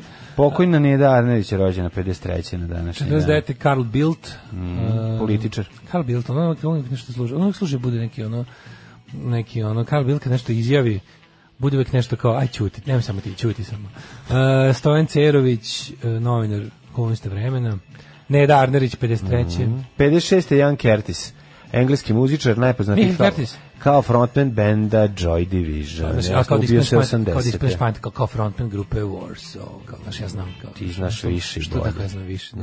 Svi znaju za Joy Division, ali da li znate za da je on bio u grupi Warsaw? Iz koje je nastao? Ne. Lolita Davidović, kanadska glumica srpskog podrijetla, 61. godište. 56. Joe Satriani, engleski muzičar i gitarista, najpoznatiji gitarista. Kada je neko da solira, kad smo bili klinici, nema mi Satriani. Nema mi tu glumica Satriani. Da, Satriani i Steve Vai, dva već je gnjaveže gitare. Da. Dva najnesnušljivija virtuoza. Satriani mi je bio simpatičniji od Steve Vai. 63. je rođena Brigitte Nielsen. Danska glumica, model i muzičarka, poznata kao mačkica iz filmova kao što su Kalidor ili Đoko sa ratnica. Kobra, Kalidor ili Đoko sa ratnica, pa onda... Ili ti Red Sonja. Čuveni film, čekaj, gde je ona igrala još? Mlađo, naša Nered Policajaca Beverly Hillsa 2. Naša Nered Sonja nagrajsala, mora jedan operaciju ključne kosti, nije dobro za raslom. Ajoj, majko. Ojoj, baš mi žao. Sonja, studio plače za tobom, a ti tako. A ti tako nehajne prema svom zdravlju. Samo se izvlačiš. Ajde, držimo fige. Ako treba nešto da se smije da 76. Diana Kruger, nemačka glumica, model prelepa. Veronika Vele Zuzulova, slovačka alpska skijašica i Jaka Hvala slovenski, Jaka Hvala od tebe, skijaš, skakač. Smrti 1991. Rudolf I Habsburg, car Svetog Rimskog carstva, pa Aleksandar Fredro, poljski dramski pisac, Gottfried Keller, švicarski knjajževnik, Anton Pavlović Hovče, jedan od najznačajnijih ruskih i svetskih dramskih pisaca i pripovjedača. Pa onda Hermann Emil Fischer, nemački hemičar, dobitno je Nobela za kemiju. Hugo von Hofmannsthal. John Pershing, američki general. Po njemu se zovu nuklearne rakete Pershing. Raketa Pershing. Ljubiša Jovanović, područni glumac, Bože slikar, ubijen Gianni Versace. Gianni Versace, ko njega ubije? Pa ubio ga onaj neki bre, kako se zove... Neki fan poludeli. Ubio ga neki ludi, neki ludi.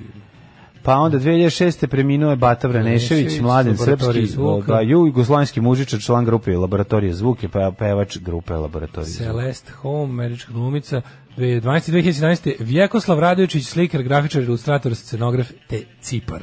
Bravo. Kao Luka i Vaso, kao Daško i Mladja, u grupe zgađa. Ovo su je bili Bombe štampa i pesma Superman. Hidrogen se za jedan atom razlikuje od vode, recimo vodonik peroksid, H2O2. U jednom hromozomu se razlikuje u muškarci od žena. Pa kaže ovako, nema veze da li slične plastici ili ne, margarin je jedno štetno govno od hrane i ne treba ga jesti ni pod kojim okolnostima. Agreed. Pa kaže, Andrew Cunanan je ubio Versace, a presekli ga Versacevi meci. Patološki lažov, poludeli mladić, psihopat, teško detinjstvo. Versace mu nije bio prvi. Serijski ubio nekoliko ljudi u tom periodu. Nisam znao da je Versace žrtva serijskog ubice, jebote. Danas punim 40 i volio bi da mi Olja Bećković ili Nebojša Pajkić čestitaju rođendan. A ćeš Nebojšu Pajkića da ti čestita rođendana. Sikvele 39. i 38. rođendana ti čestitam u vidu 40. koji je bio na neki način izvesni megafin u prethodnim sikvelima i nastavcima instalacijama. Jako je srećan rođendan, ja ti želim glasom Olje Bećkoviću koja govori kao ja. Nešto te da kažem, u ovoj knjizi Gorana Markovića gde sa Oklopčićem polemiše putem poruka. Putem interneta, odnosno mailova. Ima priča zanimljiva vezana za kako je Kusturica opisao ovog Pajkića. Da, oni su mrzeli ono. Pa ju kaže, jako je nervirao, jer jedni ruč iz visokog, kao prvo, nisam znao kustao odande. To mi je čudno. Pa, 30 km. A to ti je da. Kad odeš na more, kažeš da si sad. Dobro, okej, da. Kao kad si jebi iz Begeča, kažeš si iz Novog Sada. Kažeš, kad si iz Kaća u vojsci, kažeš da si iz Novog Sada. Kad si iz Begeča, kažeš si iz Novog Sada. Ne, nije to, nego je zanimljivo priča o tome da je 80-ih, a sve propone priče o tome kako je rasturanje Jugoslavije. Dubravka Stojanović krenula priču odmah po Titovoj smrti, vrlo brzo. Iako bili pre pokušali, kao ono da je krenulo da se radi studiozno na tome. Ovaj se pojavio negde u mantiji pravoslavno i sa Biblijom u ruci šetao po centru Sarajeva. Tako. Ko Pajkić? Da, to je bilo ono kao... Viš kao ono nešto, to... Pa mislim, ono to ti je period, znaš, kad je on uticao te svoje... Ne, on jeste furao taj stalno mesija moment i stalno je okupljao oko sebe. Stalno furao fašistički moment. I uvijek je bio fašistički, naravno. Pa ne, lepo to opisano. U cijele priče, nego ću ti kažem kako je krenulo, fenomenološki je zanimljivo. kako jednom je izašao iz ničega i pojavio se uz svo to, da kažemo, ne u odbranu Pajkića, ali čisto kažem da čovjek od uvek ne postoji, ne znamo za javnog Pajkića da nije fašista. Čovjek je bio fašista u SFRJ, tako da mislim, postoji jedna vid doslednosti. Ali je zanimljiva priča vezana za njegovo posvećeno s američkom filmu, pa onda kako nakon bombardovanja 99. morao da odvoli američki film, a ne da ga odvoli, nego da napravi sebi ona svoju neku mentalnu vratolomiju da objasni sve, jer je on stvarno zaista bio ozbiljan i danas je ozbiljan poznavalac američkog filma, niko ne zna. Pa mislim, Pajkić ti je najbolji primjer da ne postoji dosledni fašista, razumeš? On može da bude intelektualan, on jeste intelektualac, on jeste poznavalac filma, jezika filma, poetike filma, stvarno je ono kao ima bi šta s njime da razgovaraš na tu temu, ali zbog toga što ima fašističku vizuru svega i to njegovo jednostavno ono, taj njegov to je sve tako nekako jeftino i vulgarno. To je glumlje hoh momenta iz iz BD, ono visoko krene. Što ti to je iz toga da mislim on je sebe uvijek doživljavao kao tog nekog italijanskog alte Europa dandy fašistu. On je sebi uvijek bio taj ono Julio Sevola i tako neki ti kao taj hoh fini italijanski. To se zove i vidite uopšte nisam seljačina. Da, vidite uopšte nisam radničko dete iz Bulja. Ali frustracije tužno je videti.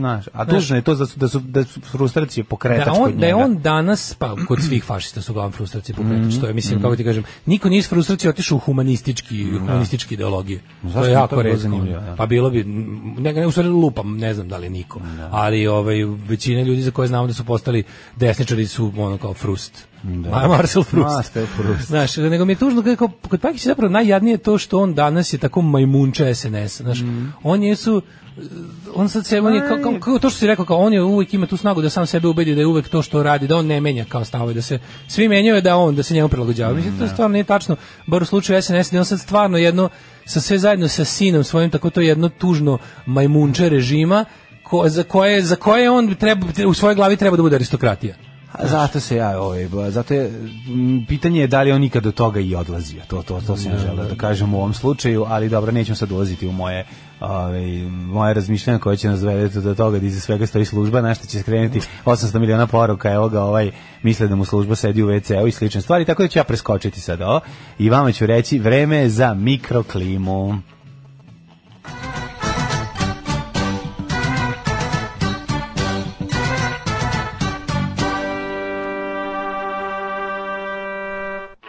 Osamdesetih se pojaviš u Sarajevu u mantiji sa Biblijom i niko te ne polomete nogu trojica, a inače bi to u 10 godina ranije, a 10 godina ranije bi ti to uradili, ajte molim vas. Ali mlađe postoji društvene klime i vremena, društvene klime postoje i klime koje ti i ja nemamo. Za nešto se, danas ću ja imati tu nedruštvenu klimu, ali znaš, postoji neka istina da ponekad takvi ljudi budu pokazati kao lakmusi kakva je situacija. Na kraju ćeš kao i svaki put posle nekog vremena doći ovde ujutro onako rano sesti u papučama pored mene reći mlađi, ipak si bio pravu za to i to. A ja ću govoriti u redu kuvam kafu po navici za nas dvoje. Ne može tajna služba sve da kontroliše. Ne može sve, naravno. Može pojedince. Neke stvari su jednostavno stihijske, dešavaju se posluša, ali su ti, razumeš, ti indikator zameniš sa uzrokom. Ne, ja ne govorim možda to. Ja ne govorim da je nešto njega proizvelo. Ja govorim samo da nešto nije. On je time što je to uradio tada, on je možda testirao vodu za šta se sve može. Kapiraš, osjetio je moment, mislim, ono kao fukara, osjeti moment kad može da izađe kao fukara, to je to. Sve jasno. Proboje. Ko zna bio ekscentrik, možda samo bio ekscentrik. Ja ne postavljam pitanje zašto je on to uradio. Ja ti samo postavljam pitanje kako je moguće da nije bilo reakcije. Da mu to nije uspelo, da je dobio batin čim izašao iz ulaza, mi ne bismo znali da je to uradio. A ovako je uspeo zbog toga što je on u svojoj glavi prvo pomislio da idem da vidim da li je vreme da se ovako ponaša. Samo pričalo da je ta država ta koja kad izađeš i tako nešto probaš dođe odmah pa te salome. Mislim, naravno. Očigledno ne. Kreni. Sa mikroklimom? Yes. Naravno, dragi kolega, idemo ovako. Vreme u Srbiji. 21 stepen, prijatno što volimo. Prijatnih 21 stepen na nas u Subotici, Sombor 20, Novi Sad 24, Zrenjanin 24, Kikinda 26, Banjska Karlovac 26, Loznica 24, Ćuti, dobro je ovo, znalo je, bude 31 stepen u ovo vreme, u pola 9, juče je bilo 30 stepeni u pola 9. Sremska Mitrovica 23, Valjevo 26, zatim Beograd 25, Kragujevac 25, svuda je delimično oblačno od Beograda do Crnog vrha, uglavnom vedro 25-27, Veliko Gradište 28, još nije stiglo da oladi. Crni vrh 20, Nevetin 26, Zlatibor 21, Sjenica 16, Požega 21, Kraljevo 27, Kopaonik 19, Košumlija 22, Kruševac 26, Ćuprija 27. Znaš se u pravoslavni mod. Nisam ove više onako veče alternativne poezije, Tribini mladih 79. Niš 28, Leskovac 25, Zaječar 24, Dimitrov. Vidiš da je tu već bilo ovih pojanja, pravoslavnog pojanja, osetila se. Mislim, meni je smešno kad čitam intervju sa Vladom Divljom da kaže kako ih ovaj Pajkić loži da ubacuje, što radi sad ovaj sajt. Stavite ovde baš, ne znam, neki citat od Jotića. A jebi ga, to je previše, ne možemo staviti citat, Ljubrovaljić neko. Ali ih je ložio da na odbranu i posljednje dane stave. Bilo je kao stavite pravoslavno pojanje, ajde dobro, stavite. Mislim, oni su isto ložili da to urade. U jednom trenutku... Dobro, jeste to u to vreme bilo, izvini.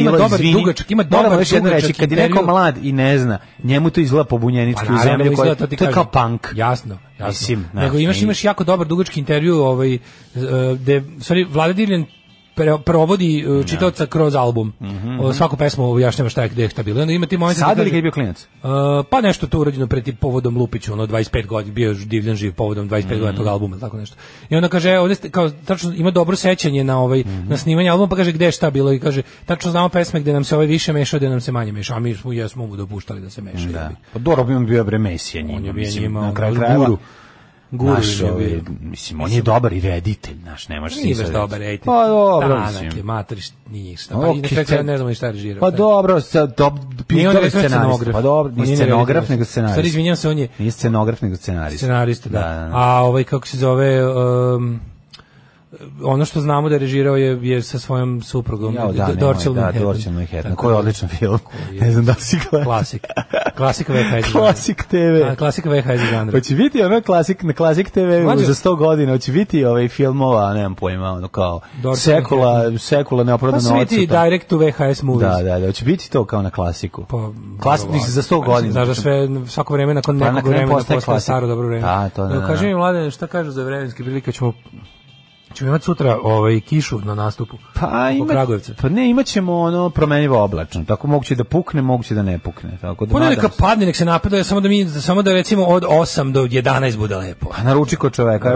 Ima telefon za naručivanje kod profesora doktora Jugoslava Nikolića. Uslice nastupa Vlaški mag na svom prvom nastupu, ako on ne može da izbaja nešto. Vidi, ako je spremni, za šta smo ga onda uzeli? Ako je dobro, a šta ako napravi dodole da nam pukne kiša, razumiješ? Neće sebe da sabotira. Pa šta ako napravi da grom udari posle nas? Možda ga trema posle njega. Kaže nešto, razmišljam kao čovjek ima tremu, rekao, molim te, čoveče, prijatelju, imaš jedinstveni moment u istoriji komedije. Znači, Louis C.K., Richard Pryor, Eddie Murphy, Doug Stanhope, Seinfeld Jerry, kako se zove, svi moji omiljeni konči.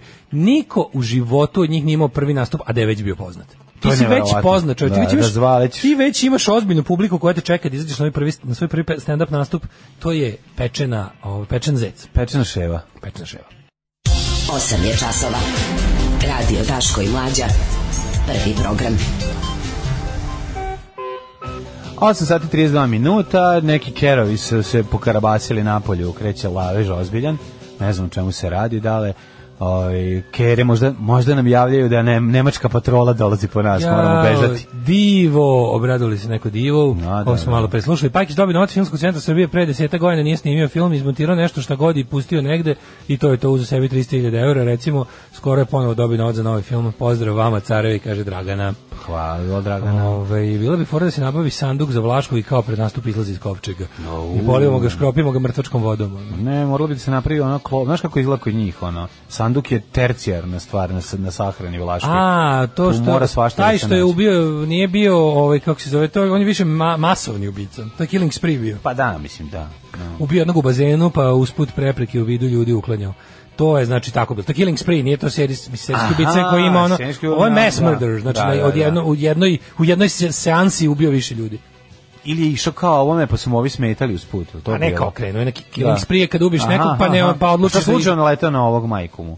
A moguće da njega namerno ubio, da su ostali bili. Zvuči mi da... Ali on je vjerojatno bio u fazonu u jednoj večeri ću da rešim sve svoje probleme u glavi, mislim, pa je tipa ubio onog što oni sve, mislim da su jedni da on je bio neki on je bio ljubavnik poznatih bogataša, to i boji što se kaže. Pa to mislim da zato ti pričam, mislim da nije slučajno. Odlučio da im svi imaju prilike vrati. Pa to. Ne znam kako to već ide u glavi ludog čoveka, ali eto. Otvaramo novine, šta imamo? Imamo Bože, ja ne mogu ovo lamentiranje nad vakcinacijom. Ja ne mogu slušati ove gluposti. Znači, me to toliko nervira. Znači ili uvedite obaveznu vakcinaciju ili nemojte, ali najbolje Vučić koji se gleda juče kako neće da krši ustav. I ovoga onda pita, meni to bilo genijalno, ovoga onda pita, a šta je bilo malo pre smo, znači juče smo gledali kako zovete nekoga i tražite mu 9 minuta, odakle vama pravo da tražite 9 minuta, on na to kaže bukvalno, pa šta mi možete, ja želim da učestvujem u izgradnji Srbije, ako mogu da pomognem, ja ću pomoći. Kaže, ali to nije vaše, kako se zove, to nije vaše ovlašćenje. Ja sam to uradio kao Aleksandar Vučić, kao sposoban. Znaš, pazi tu foru. Pa prijatelju, ti dok si predsjednik, ti si samo predsjednik. Kad te neko napadne, onda je napao predsjednika, nije napao Aleksandra Vučića, navijača sa... Može tebe neko da napadne... Aleksandar Vučić je sposobnog čovjeka. Da. Izvinite, ja nisam napao predsjednika, ja sam napao navijača koji viče devojčice. I to je regulisano zakonom. Čovek dok je predsjednik države je predsjednik države ceo dan. To nije posao sa kog ideš kući. Znači, ne možeš da kažeš ja sam van radnog vremena bio porno glumac. Znači, dok si predsjednik države ne možeš da imaš drugi posao. Ne možeš da imaš, i to je i po ustavu je definisano da je predsjednik stalno. Predsjednik je, znaš da ima ona varijanta isto, predsjednik je, otprilike, nije predsjednik samo kad je u opštoj anesteziji. Onda je predsjednik parlamenta predsjednik, a majke mi. Znači, suludo. Nešto te da kažem, ti ja baš dosta pratimo trendove. Slušaj ovo, Kurir ekskluzivno saznaje, Aca Lukac igra sebe u seriji Kafana na Balkanu. Tako treba da se zove danas, sutrašnje čabare. Kafana na Balkanu. Pa i biće. Njegovog oca igra Mima Karadžić. Samo da znate, mi vam pravimo jedan full kafanski, stara kafanice ugođaj, molim. Možete dovedete svoje devojke, momke, svi se obučite starog novosadskog. Šta je najvažnije, koga da povedete? Staru majku. I povedite stare majku da vam gledamo stare majke. Povedeš. Da, i staru majku obavezno, da. Daj gledamo. Da bu ti staru majku gledam, mitohondrio. Afera, ima ovdje neke optužbe. Što slatka ova ilustracija moma na kako se zove za vakcinaciju. Lepa moma. Da, vakcin momo. Vakcin momo, tebe sam poželeo. Dobro, ako ništa ovdje bar u novinama nailazimo tako na poziv za vakcinisanje. Šta je ovo bilo? Suočavanje dvojice lidera stranaka nacionalnoj televiziji. Šta je nacionalna televizija? Gde je bilo? Na RTS-u. Predsjednik Socijaldemokratske stranke Boris Tadić smatra će vlast imati prednost kakav god dogovor da se postigne. Bivši politički saradnici iskoristili su suočavanje na RTS-u da pomenu nekadašnje vremena i nekadašnje vlasti Mlađana Dinkića, Koštunicu. Jo bre, molim te, jebote, kako je ovo dobro. Vidi, a pazi kako znaju koga da pozovu. Ste primetio da se ladno u javnosti, a što je vjerovatno režimski projekat, što se Tadić kao pominje, kao ozbiljno se priča o Tadiću kao protiv kandidatu Vučiću na narednim izborima. Mislim, to je naravno Vučić odabrao takvu priču. Naravno. Mislim, daj bre, beži budalo jedna. Tadić treba svoj, da god dođe treba reći, ajde, skloni se budalo jedna. Nije, to je deo terapije. Tako mu treba. Deo terapije. Pa baš lepo, ali ne moramo mi svi, mislim, platit ćemo, ali ne moramo... Znaš, kad sakupljamo za decu SMS, dajemo im pare, ne moramo mi sami da izvodimo. On je kao Ognjen Strahinjić koji mora i dalje da misli da je radi na slučaju. Tako je Da, ali mislim, možda malo manje o našem trošku. A jebi. Napravite mu neke kulise, negdje mu napravite mu nešto. Napravite mu neki Potemkinove izbore. Pa Potemkinove može da pobedi. Ali kako se niko napravili kao, pošto znaš, niko u opoziciji ne može da prismrdi na RTS, kao kad može, onda pozovu ovog smotanog budalu i to mu stave, pazi, da bi se dodatno, kako je to dobro, i onda na RTS, kako je mrzim ovog lika prezirem, ovog lažnog, kako se zove taj, što u vremenu tehnologije. Leslie Nielsen. Da, Leslie Nielsen. Ne znam kako se zove, da, sedi taj. Zato što on tako izgleda kao dobar čovjek, a nije.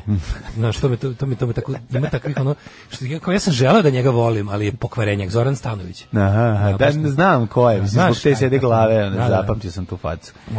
Ja volim onog na RTS-u. Ja volim onog na RTS-u što vređa. Onog na RTS-u onog što ubi, znači. Koji? Ne sećaš da bi izvređao takozvane žene, onaj bre ludak, ima ona emisija.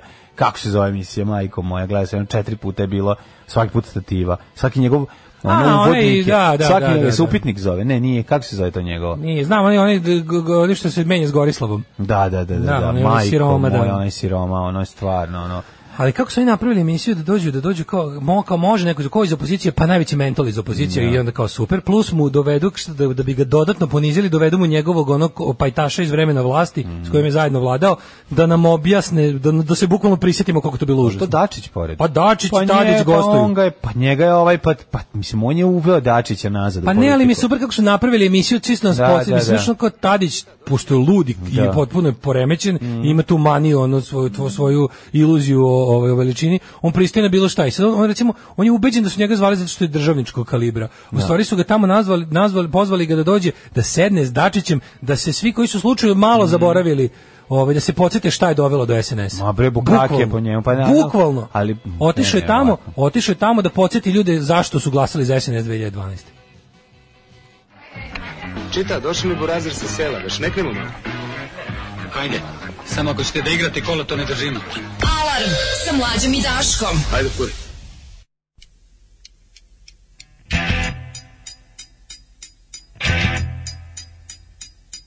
Kako bi to bilo, kada bi znala da ponudiš svakiš iz svog arsenala.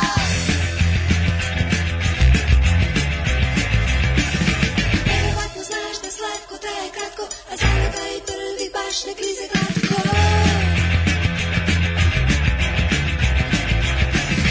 Kako bi to bilo, kada bi znala da ponudiš svakiš iz svog arsenala.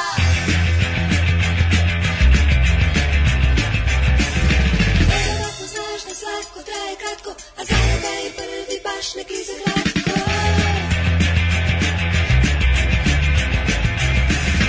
Ne spuštaj mi koplje, prebitke utrnje, otpuštaj palbu, skupi čaurema, kupi krnje, piši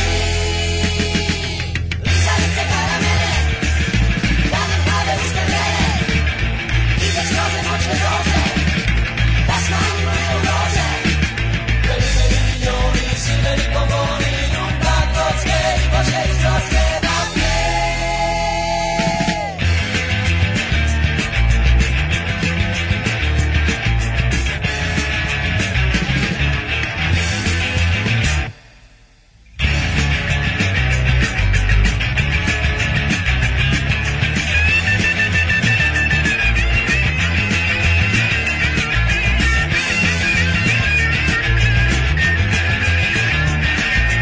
Kako bi to bilo, kada bi znala da ponudiš svakiš iz svog arsenala.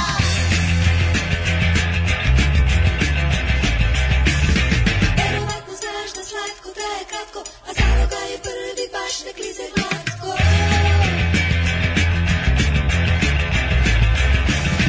Ne spuštaj mi koplje, prebitke utrnje, otpuštaj mi palbu, skupi čaurema, kupi krnje, piši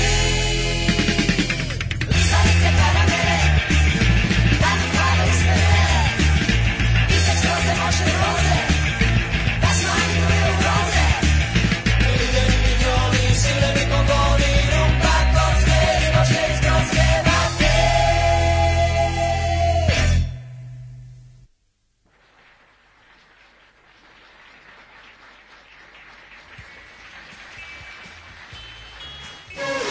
Alarm sa Daškom i Mlađom. Nikad nedeljom, Monday, Tuesday, Thursday, Wednesday, Friday. nikad subotom. This is a journey into sound. Od 7 do 10. Šta je bilo novembara, pre toga smo slušali... Pre toga smo slušali laboratoriju zvuka. Blok domaćica. Pa domaći blok na današnji dan je preminuo Mladen Bata Lorenešević. Ovo bi slušali... A ovo su bili novi. Ovo smo slušali u sećanju na Batu. A ovo bi slušali Jelica Sretenović i ortakinje iz nacionalne klase, tu prvu. Tu lizalice to je baš kao šizike su, znaš. Kako je to one su šizike pa vole ludu muziku. Jako je dobro. Jako je dobra ta stvar. Mnogo ti bolje ovaj folder nego 500 radijskih sranja. Mlađe se ovaj spot snimao ispred Džafera kod Štrandera. stranda. Ovaj spot se snimao ispred Džafera, ali ne kod stranda. Ovaj spot se snimao kod Džafera, koji je bio jedno kratko vreme stacioniran u studentskom gradu. A, da, znam. To je bilo jako kratko vreme, ali je bilo. Znači, kad, recimo negde po 81. druga. Ja se sećam kroz maglu ili sam umislio o sećanju zato što mi neko pričao. To nisam siguran. Imaš nekada ono neko izvesno zadovoljstvo da kada s nekim nešto ugovaraš, da se nađeš nešto, kada treba da kažeš samo kažeš neko staro zdanje na tom mestu. Da kažeš da, i sve je jasno, nema dodatnog ono kao. Da, nađemo se kod mlečnog restorana. Da, i kad znate da i ti taj s kim se dogovarate, da nema šta da se više. Znaš kad Čvarko govori gde se nađeš u gradu, on stalno govori ta stara mesta. Neki dan drugar ja zgroj, ja sam nešto govorio da se nađemo da mi nešto da primo predaju neko i kažem gde ćemo, kažem aj se nađemo kod Malajca. Tačka. Tačno, zna se. Kao znamo gde je Malajac i našli smo se kod Malajca u toliko i toliko. To tako bi našem onako, naj tamo na uglu da izađeš tamo pa ti ja ili kod tebe tamo, ne. Kažeš jednu reč i kao znaš da ćeš biti razumen. Pa dobro, to je tako lepo. Ili u centru kad govore kažeš kod žutog sandučeta. Da, znači onda znaš da je to, tako da to je slatko. To je super. Kaže, ogroman je otpor obavezne vakcinacije. Teško će uspeti da nateraju sluđene majke koje misle će vakcina ubiti decu. Više puta sam bila izložena ludovanju antivaksera. Ti ljudi su beyond repair. Da su ponudili 100 evra umjesto 3000 dinara, vakcinisali bi se svi osim hardcore antivaksera, ali ovo je uspelo da ubedi određeni broj ljudi, živećemo još dugo s koronom. Mislim, živećemo mi dugo s koronom. Ovo će biti, jasno je već šta je. Znači, ovo je, ljudi su za grip saznali posle Prvog svjetskog rata masovno. I tada je to izgledalo da je to nešto što će pobiti pola čovečanstva. Žrtve jesu bile velike, ali taj grip je danas sezonski grip. Tako će biti i sezonska korona, koja će mutirati, koja će imati svoje gore i bolje slojeve, vraćat će se svaki nekoliko godina sa, ne znam, ovo biće zaraznije, manje zarazno, ali dok nas ne pretrkelješ sve, i naravno imamo i kao i za grip imamo vakcinu i ta vakcina će biti manje ili više uspešna, potrebno će biti i da se ona kao prepravlja, da se ponovo radi, da se ne znam šta, jedna će štititi. U svakom slučaju uvijek će biti bolje biti vakcinisan nego ne vakcinisan, kao u slučaju sezonskog gripa. To je jedna od tih stvari. Sad fore što je ovo još uvijek, ovo je tek druga godina korone. Grip je krenuo da hara prvo ono kao posle Prvog svjetskog rata i on je bio mnogo duže smrtonosan na masovno nego što je korona. Posle Prvog svjetskog rata, tad nisu ni antibiotici, penicilin bili u upotrebi i ostali, mislim, ja nisu konkretno vezani za virus gripa, ali kao ali su za superinfekciju koja nastaje. Ta superinfekcija, da, je slično. I plus jasno, medicina bila na nižem stupnju razvoja kao u odnosu na danas. Ali ono što je, bez obzira na to kako ćemo mi se dalje nositi s koronom, će to biti još mislim, nije ovo čak ni prva koronavirus bolest. Mi imamo koronavirus bolesti od uvek. Samo što je ova sad, eto, ova kombinacija i ova mutacija virusa izaziva ovaj vid ove respiratorne bolesti. Ali je ono što je stvarno strašno porazno, šta je pandemija pokazala? Pokazala je stepen epidemije gluposti ljudske. Ma naravno, pa to je najveći problem. Mi imamo pandemiju, boli me nepravda, izuzetne gluposti. Ali boli me kad je ta glupost malo upakovanija u neke. Nije samo ono kao, ja sam protiv svega, vi meni hoćete strpate. Neće meni niko zajebati. Nećete meni zajebati. Ajde analiziramo. Ajde analiziramo šta nama govori. Kada su vaksoskeptici u pitanju, onda mi to još, na što mi dodatno, to je jedan drugi sloj ljudi koji bi trebalo da su obrazovani, ali kao zbog saznanja koje imaju i kao zbog toga što kao načina koji se razvijala medicina i razvijale vakcine za neke prethodne bolesti, kao trebalo bi da ovo je kao prebrzo za mene, jer ja mislim, znaš, a to zašto je najbolje? Najbolje to je sve isto dodatno. To je sve, mlađo. Naravno da to ću ti kažem. To je antinaučno mišljenje. Yes. Znaš zašto je antinaučno mišljenje? Zato što ideja da se razumeš u nešto što se ne razumeš i što naravno. I to kenjanje samo da ima više slojeva. Ta potreba da sve bude jednostavno, da. To je jedno, ako nije jednostavno tako da ja razumem, to je sigurno netačno. Pa stani budalu. Znam, pa ni ne čitaš sadržaj onog što kupiš u sitna creca, ajde pokaži mi si pročitao kad si kupio hleb sa emulgatorom, ne gledaš, mislim jednostavno, znači postoje neki ljudi nešto koriste. Aj bre čovječe, isti ljudi kupuju droge vikendom od lika koji hvadiš čmara. Izvini, kad sipaš čašu vode iz jel izvadiš da proveraš, jel nosiš kod bazendžije da ti proveri koja je količina čega. Znači najodvratniji su, kao i u slučaju, ne možemo se time baviti. Najdugoročnije posljedice i najveće posljedice zapravo ostavljaju ti pseudonaučnici. Znači antinauka je gotovo antinauka je cela u religijskom domenu. Znači antinauka jednako religija. Kod religijskih fanatika i postoji čvrst, decidiran, jasan, precizan, direktan antinaučni stav. I to je to je lako to je jednostavno, kako ti kažem, s time znaš šta ćeš. Pseudonauka, to nisam protiv vakcina, ali to, jer to implicira da si ti kao nisam protiv vakcina, čekaj, stani, molim te, ti ne znaš ništa o tome. Jel možeš da zamisliš, da li za početak možeš samo da se posvetiš, da uposliš svoj um jednom jedinom aktivnošću, a to je da se probaš da shvatiš koliko ne znaš. Da probaš da razumeš, to nije problem kad ti ne znaš, nego kad ni ne znaš koliko ima da se zna. Ti nemaš pojma koliko tu ima da se zna, da bi uopšte dobio i najmanju mogućnost da izraziš svoj stav i da taj stav bude potkrepljen bilo čime na temu vakcina, ti si od toga daleko najmanje 6 godina teškog rada. Najmanje 6 godina teškog rada. Znači, ajde se kladimo da nisi mogao za 9 meseci pandemije da stekneš 6-godišnje iskustvo čoveka koji se da u medicinu. Kako mogu da očekuju da će dobiti, ne znam kakav stav vezan za vakcinaciju u Srbiji ili broj, neki zdrav broj vakcinisanih, kada vladaju na neznanju i bedi. Mislim, oni proizvode to je prirodno stanje stvari. Kad ti vladaš... Antinauka i pseudonauka su posledica. Antinauka i pseudonauka nisu same po sebi ni izbile kao same sebi svrha, nego ti moraš da vidiš šta se desilo u stvari čovečanstvu i da nađemo te korelacije između te poplave informacija s kojima ljudi ne znaju šta će. I nemogućnost, znači moramo da vidimo šta sve, naš čovjek nije se jednog dana probudio kao antivakser. To je jedan proces koji je trajao jako dugo i treba da vidimo šta je to što dovodi, šta je veće, šta je opštiji pojam od antivakserstva. Razumeš? To je jedna, mislim, iza toga stoji i određena politička ideologija. Znači gotovo da je ono poklapanje određenih političkih ideologija i antinauke je ogromno. To treba isto proveriti i treba vidjeti vezu. Pa onda treba vidjeti na koji način je savremeni kapitalizam, koji sad dolazi u problem da održi svoju produktivnost zbog toga što je, ali na koji način je taj savremeni kapitalizam podhranjivao u ime slobodnog tržišta i u ime, znaš, kao tih vrednosti tipa neregulative ničega, njihovog suludog libertarijanskog ideala da ne treba ništa regulisati, ne treba se mešati, da će se ne znam kako to sve samo od sebe prirodno ispeglati. Pa nije tačno, jednostavno došlo je do toga da ljudi su kao tehnologija je pregazila ljude zato što ljudi nisu sposobni da shvate šta sve mogu s tehnologijom pa koriste na pogrešan način. To je baš to. Pa da, ali kako ti kažem, postoje načini da se to spreči.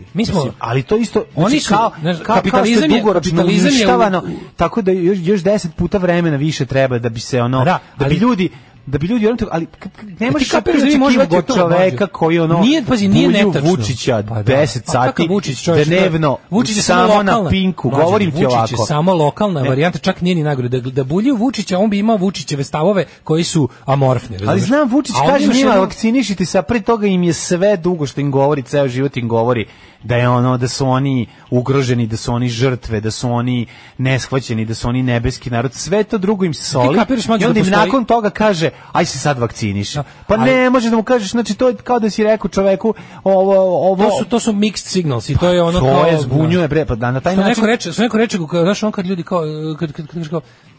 kao u muško-ženskim odnosima kada kao prilazne devojci kao dobijem kao mešane signale znači odjebi preporučujete da ih shvatiš kao ne pa naravno just to make sure jebi ga nemoj ako ti mešani signali znači pristojna je i neće da ti kaže odjebi da to su mešani signali pošto nema šanse da ne primetiš da je žena zainteresovana za tebe ako je zainteresovana pa dobro ima šanse kod ljudi koji nemaju šanse da primete i druge stvari u životu pa ne primete to ali okej govorim ako se dvoje ljudi nađu i oboje žele to će kako ti to će ukoliko si mentalno zdravi pravo sigurno će te shvatiti. A mešani signali su baš to, uljudni način da ti se kaže da ne želi ništa s tobom. Mešani signali su kao mama ti rekla da si ti najlepši na svetu i nema teorije da te nijedna ne bi. Mešani signali su možemo da imamo ljudski razgovor, ali ako ti prestaneš da me kidišeš na mene. To su mešani signali. A fore je odnosno mešani signali su ti prilika, to ti je davanje. Mešani signali su SOS za ljubav. To ti je njeno davanje tebi manevarskog prostora da dostojanstveno odeš odatle, ono, što je jako cool. Da izađeš iz cele stvari, pošto si se zajebo. Tako je. Znači, nije to ti je baš to. Tako ih i tumači, a mešani signali u ovoj informacionom smislu, u ovom, tom kao to što Vučić pali pa žari, hladi pa žari ljudi i to, ali, znaš ti, šta je najgore, što mi mladi možemo bukvalno. On žari, pa ladi. Mi možemo na jednu kompaniju da ukažemo prstom bukvalno. Postoji više stvari je doprinelo tome da ljudi danas budu tako informisano glupi. Ali postoji kompanija Facebook je 90% krivice. Si znaš da to možda malo kao zvuči kao ono, znaš, populistički i lako, ali većina ljudskog neznanja, agresivnog, većina ljudskog tog Dunning-Krugerovog, tog onog tipa ja sam naučio sve je odgovornosti bukvalno kompanije Facebook i na njihovom jebenom sajtu koji je u prodru u većinu čovečanstva i koji je zauzeo centralno mesto u životima većine, pazi, zapadnih ljudi koji su otišli u kurac zahvaljujući stranjima koje tamo čitaju. I onda prikaz, pazi, imaš ti i drugi društvene mreže, i ti Instagram i TikTok i te kako učestvuju u dumbing down. To su možda razlika između onog što je uradio Facebook i što je uradio TikTok je najveći domet ljudskog zaglupljivanja. Kao TikTok je baš kao ko poslednji izađe nego ugasi svetlo. Služi da to je tinejdžersko zagljupljivanje. Pa da, TikTok je baš ono kao TikTok je verovatno ne, ali za nas koji smo iz analognog sveta, to nama deluje kao kraj svega. Kao tipa ne može se biti gluplji od TikToka, ne može se više uživati u zlu i gluposti nego u TikToku, ali verovatno može doći, sigurno će izmisliti neku društvenu mrežu na kojoj možda osjećaš bol, pa će ljudi da pritiskaju dugme da jedni drugi povređuju, to je sigurno. Ali znaš, kao kad vidiš TikTok, gledaš TikTok, to je poraz, to je kraj, kao tipa poraz ljudskosti, Na to je omčo, TikTok je omčo. To je omčo, da.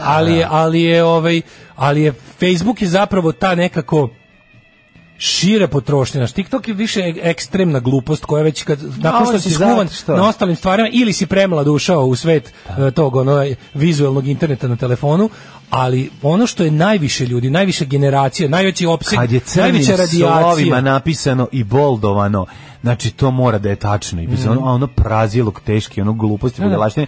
A iza toga se krije.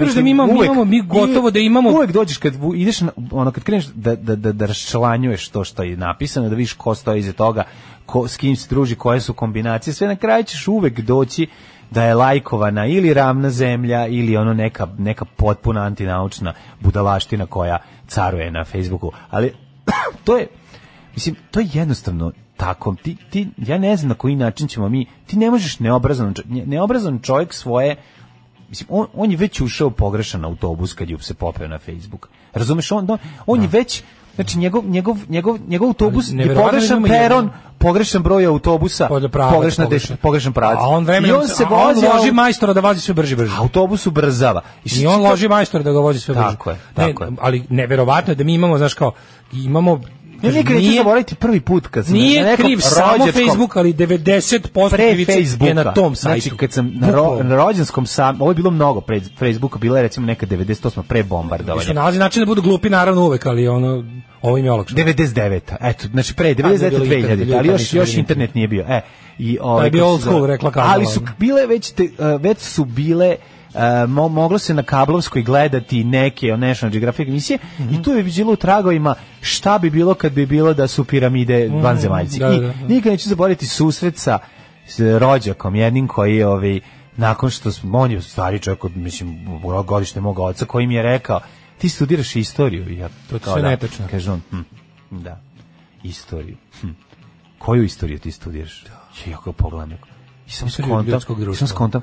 Pa i si sinoć gledao National Geographic, on kaže gledao sam, odmah sam provalio šta. Znači znam šta je, pošto sam i ja gledao National Geographic, a bila je ono kako su, ali bilo je jasno, obično za svako ko je normalan je jasno da je ovo fikcija i da je ovo nešto što bi mi volili, ali jednostavno ljudima fikcija prija, boli ih dupe. Da je jedan jedini sajt koji je agregator svih tih gluposti uspeo toliko da nazvali ljude.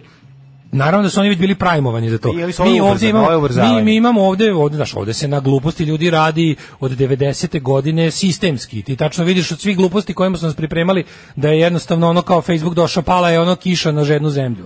I to je bilo stvarno onako, ne mogu da zamislim, znaš kao, glupi ljudi su ono internacionala, razumiješ, to je jednostavno ono kao kad pogledaš glupak u Teksasu i glupak u Lazarevcu, su stvarno rođena braća. Kad se spucaju, pa i kaže, kao me vodite u bolnicu, ne, comment section, treba nam ozbiljna situacija. Treba vam ozbiljna nega, idete, we're taking you to the comment section. Comment section, to je genijalno, to je to. Znaš, i ta ideja da znaš, kažem ti, glup čovjek iz Austina u Teksasu i glup čovjek iz ono Lazarevca ili Kragujevca ili iz Sombora su braća, mislim, to vidiš mehanizam, imaš isti mehanizam, mehanizam gluposti je zadivljujući sličan kod svih ljudi. I to je potpuno nevjerojatno sa kojim stepenom ubeđenja oni srljaju to, ali da mi danas možemo jednostavno da imamo taj neki gotovo utopijski, kao oni filmovi iz 90-ih, Demolition Man i ne znam šta još, ono naš Sudija Dredd i ostalo. Pogledaš kao, jebate, ljudi su izmislili kao centralnu zaglupljivačnicu. I ono kao centralna planetarna zaglupljivačnica, to je to. A ja vidim što očekivati od sajta koji je nastao kao potreba jednog asocijalnog štrebera da ocenjuje ribe kojima ne sme da priđe.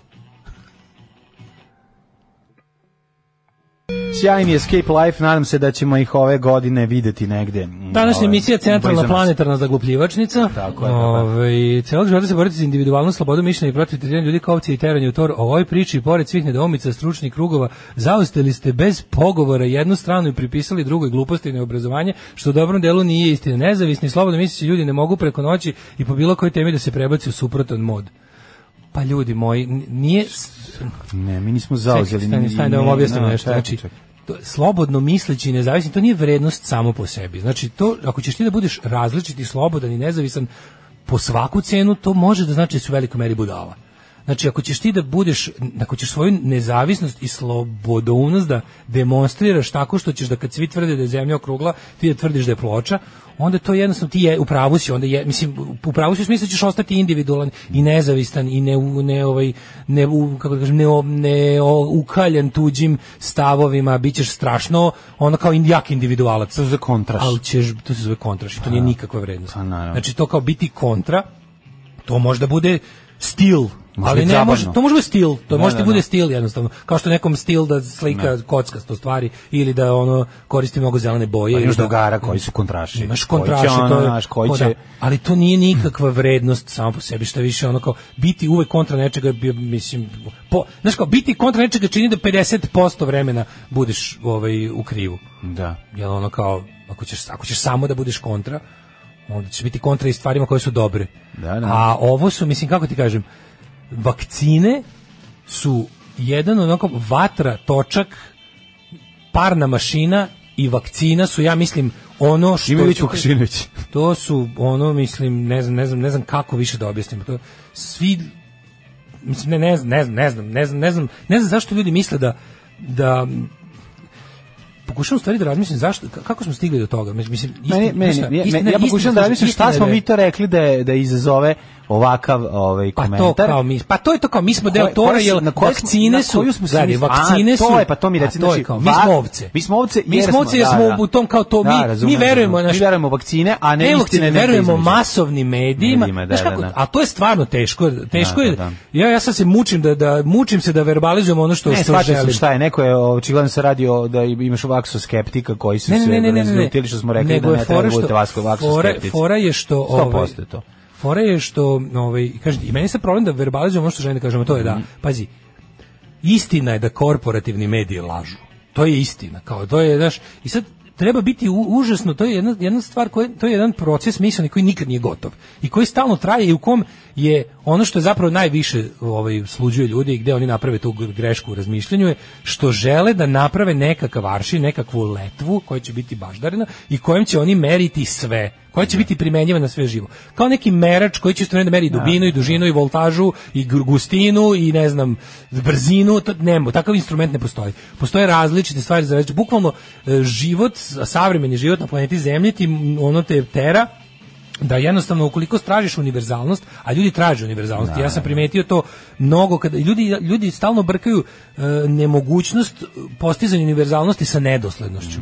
I onda logika tu crkne u smislu da znaš kao A juče si rekao ovo, zašto sada ovo? A zašto sad stojiš sa Pajom, ovim Leviatanom? Pa zato što uništavaju reke, pa igram slučaja smo se našli tu zajedno. Slučajno, da. To je jedan od primjera kako može da se naći. Ne budeš rapidniji. Bude po njemu, a sad stojiš tu pored njega. Pa da, došao je tu na isto mesto. Ne mogu ja sad odem kući da ostavim reku zato što se on tu pojavio. Jednom i drugom treba kiseonik. Pa ne, na primjer, da, kao ne mogu ja sad da odem kući, preskupo mi je da ja odem kući samo zato što je on došao. Preskupo mi je. To je jednostavno kao razmislio sam i bolje da jebi ga da odbranimo reku, pa se posle pobijemo kao ljudi. Da. Pa da bi imali čisto gde da se bijemo, onda nećemo imati. A da ćemo se zaprati. Kao čisto da bismo imali gde da se moramo da sačuvamo livadu da bi imali sutra gde da se bijemo. To je to ono. Ali ono, radi se o tome da naši ljudi traže univerzalnost, onda kada ti na primjer kažeš da kao korporativni mediji uglavnom kao to nije odavno, oni nemaju informativnu službu, imaju propagandno marketinšku službu, to je tačno. Mi znaš na svom primjeru, svako od nas je imao situaciju koja je otišao na neki događaj, svojim očima video jedno, na televiziji gledao drugo.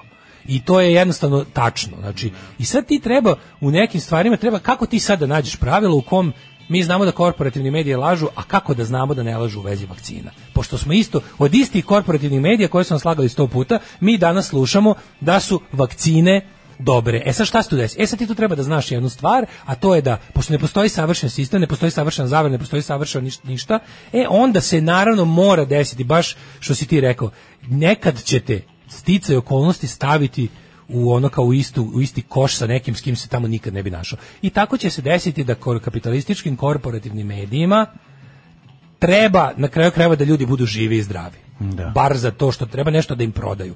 I onda razumeš, onda ne moraš ti da uzmeš njihove stavove i da pređeš njihove. Ne treba da shvatiš da je njima u interesu da ljudi budu vakcinisani iz, uslovno rečeno i opšte govoreći, dobrih razloga.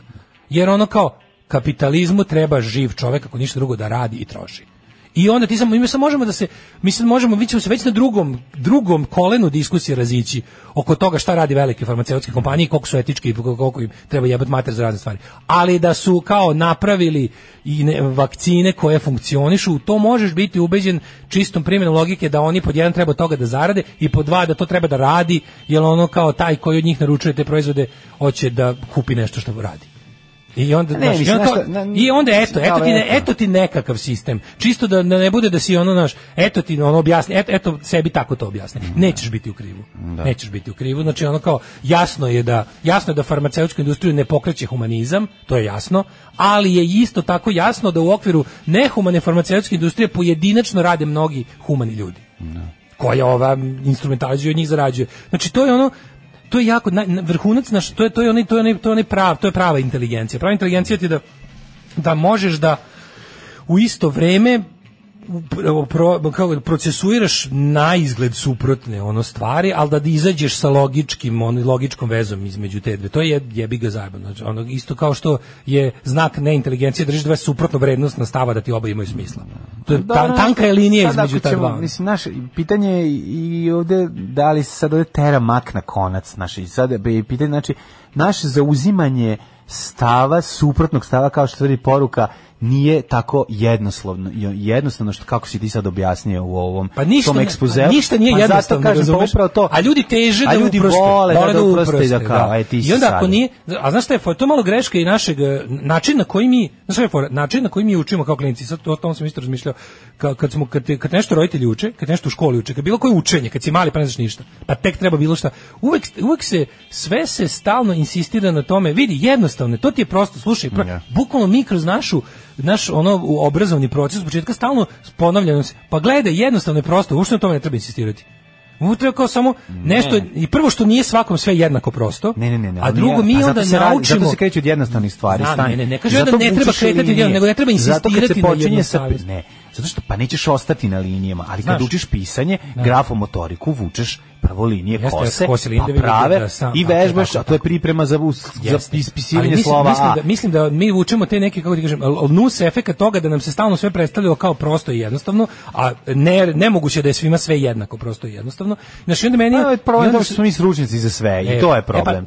To je sad druga stvar, ali onda ljudi u daljim fazama života, kad nešto nije prosto, kad nešto jednostavno, prosto vidiš da nešto nije prosto.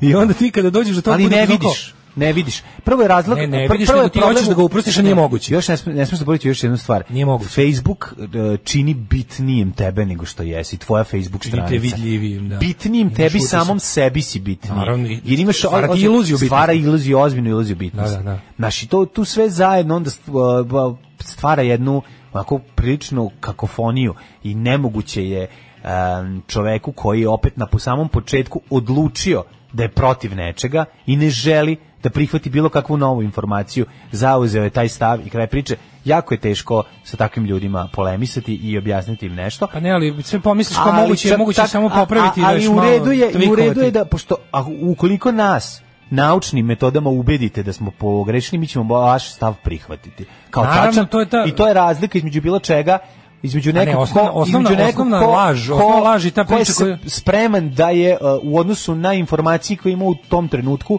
nešto rekao što možda nije tačno, ali u tom trenutku bio u zabludi. Ili u odnosu na onog ko je apsolutno siguran da kontrirajući zauzeo je drugi stav, voleći da kontrira, i on se naljutio i ne želi da svoj stav ispravi do beskraja, a to je ono super kad mu kažeš izvini, hoćeš štimalicu da ti dam, on kaže imam ja svoj štim. To je to, ne treba meni štimalica. Zato što se naljutio što on nema štimalicu, a ti imaš. To je ono, to je isto pitanje. Ali ti kažem, ljudi su izuzetno komplikovani. Da u današnje vreme popovi, to jest ono verski službenici svih religija, stalno pričaju o aroganciji nauke. To je ništa ne može biti veća laž. Nauka je najnearogantnija stvar na svijetu. Znači, arogancija religije postoji. Religija je ta koja tvrdi da ima odgovore unapred i onda savija sve što može, ne bi li se ta priča poklopila s njom, ali onda dođe, umeša se stvarnost i tu stvar potre, a s druge strane kao arogancija nauke ne postoji. Pa nauka je toliko ono samoposrana i to je ono što je činila i zapravo nauka stalno sumnja ono što je zaključila. Stalno. Gotovo da ono ne postoji. Ne zaboravite još jednu stvar, dostupno. Naučnici vam je ako to želite. Naučnici jadni će i u 2021. godini ono ukoliko ih nešto, neka sitnica navede da postoji možda jedna mala mrvit mikronska rupica u teoriji gravitacije, ispitati je, da vidi slučajno da li postoji negde, da li postoji mogućnost da negde gravitacija otkaže. I bavit će se time. A neće reći, znaš, ono, i na kraju krajeva zato je te svoje nalaze koji su manje više ono u kamenu uklesani za sve nas laike i dalje skromno naziva teorijama. Razumeš, za razliku od večnih istina religije, koje ni jedna nisu istina. I koje nisu jedna ni večna. Pa nisu, i to su menjali. Nego ih oni veštački dovečnavaju. Ali stvarno si upravo, naš, svetski globalni kapitalizam, ta velika mašinerija stvarno ljude opatuljila, napravila ih je mravima. I želja čoveka da po bilo čemu iskoči iz tog mravinjaka je prirodna i normalna. Pa i onda jadan šta će, hvata se za neke navodno prividno radikalne metode i onda kao ja znam, kao znaš, kao u ovom društvu sad on gleda i zaključuje, u ovom društvu, ovo društvo je društvo, nemam pojma, ogrezlo u toleranciju. Šta je najrevolucionarnije? Najrevolucionarnije je biti nacionalista, najrevolucionarnije je kad oni kažu A, ja ću B, kad oni kažu crno, ja ću belo, kad oni kažu toplo, ja ću hladno, kao kontriranje je naša posljednja pobuna. A kao, znaš, da mu samo kaže, nije, znači, kontriranje nema vrednost nikakvu. Šta više kažem ti, onako, doslednim kontriranje imaš jedinu šansu da pola vremena budeš stalno u krivu. Legendarni, genijalni, brutalni, totalni. Znači, LGBT jutarnji program. Alarm sa Mlađom i Daškom.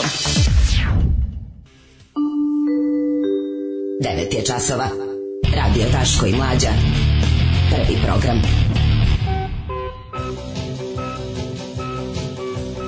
9:22, opa, Bato Markela. Nije samo Facebook, tu je i Nestorović, Gosunčede još jedan.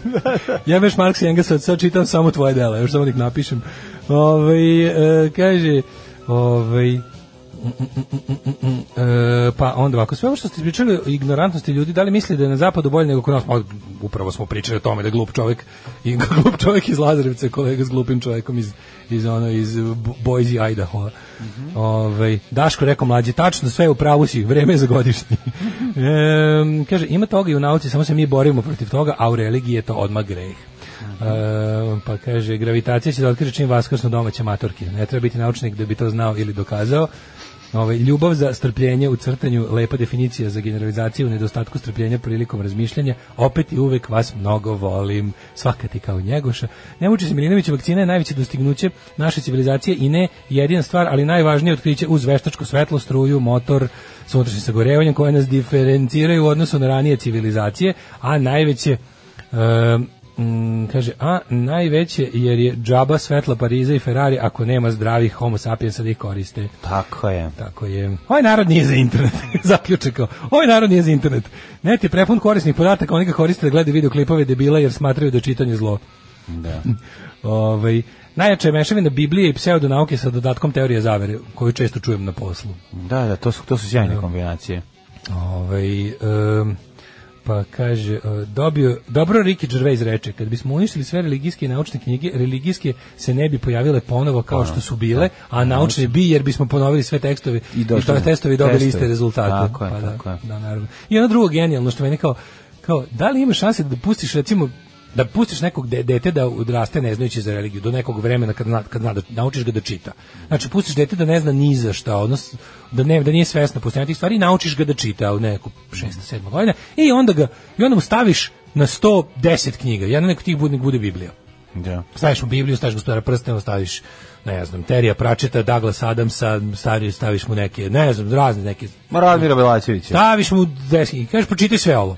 Imaš ono da čitaš. Pročitaj sve, reci mi, koja ti se od ovih knjiga čini kao nešto na šta treba bazirati život? Da li bi iko rekao Biblija? Da li bi iko uopšte obratio pažnju na Bibliju? Da li bi ikom Biblija nešto značila? Da mu prethodno nisu rekli ovo je useravanje, ovo kada otvoriš čuje se razumeš? Pa recimo ako bi mu bacio alhemičara, možda bi mu to bilo.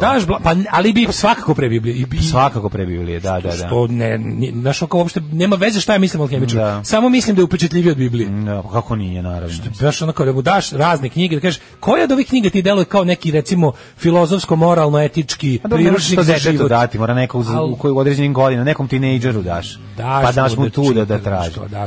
Kažem, detetu će Terry Pratchett biti najbolji. Zamislio sam eksperiment tako da kako ćeš održati, kako bi održao čoveka do tinejdžerskih godina, baš ne znam za religiju, znači malo sam smanjio sam da bi bio kao realni eksperiment, mada je potpuno nerealan. Ali recimo da daš ljudima da ih pustiš u knjižaru punu knjiga i da im ne kažeš da je ovo sekcija svete knjige, nego da sve stoji nesortirano.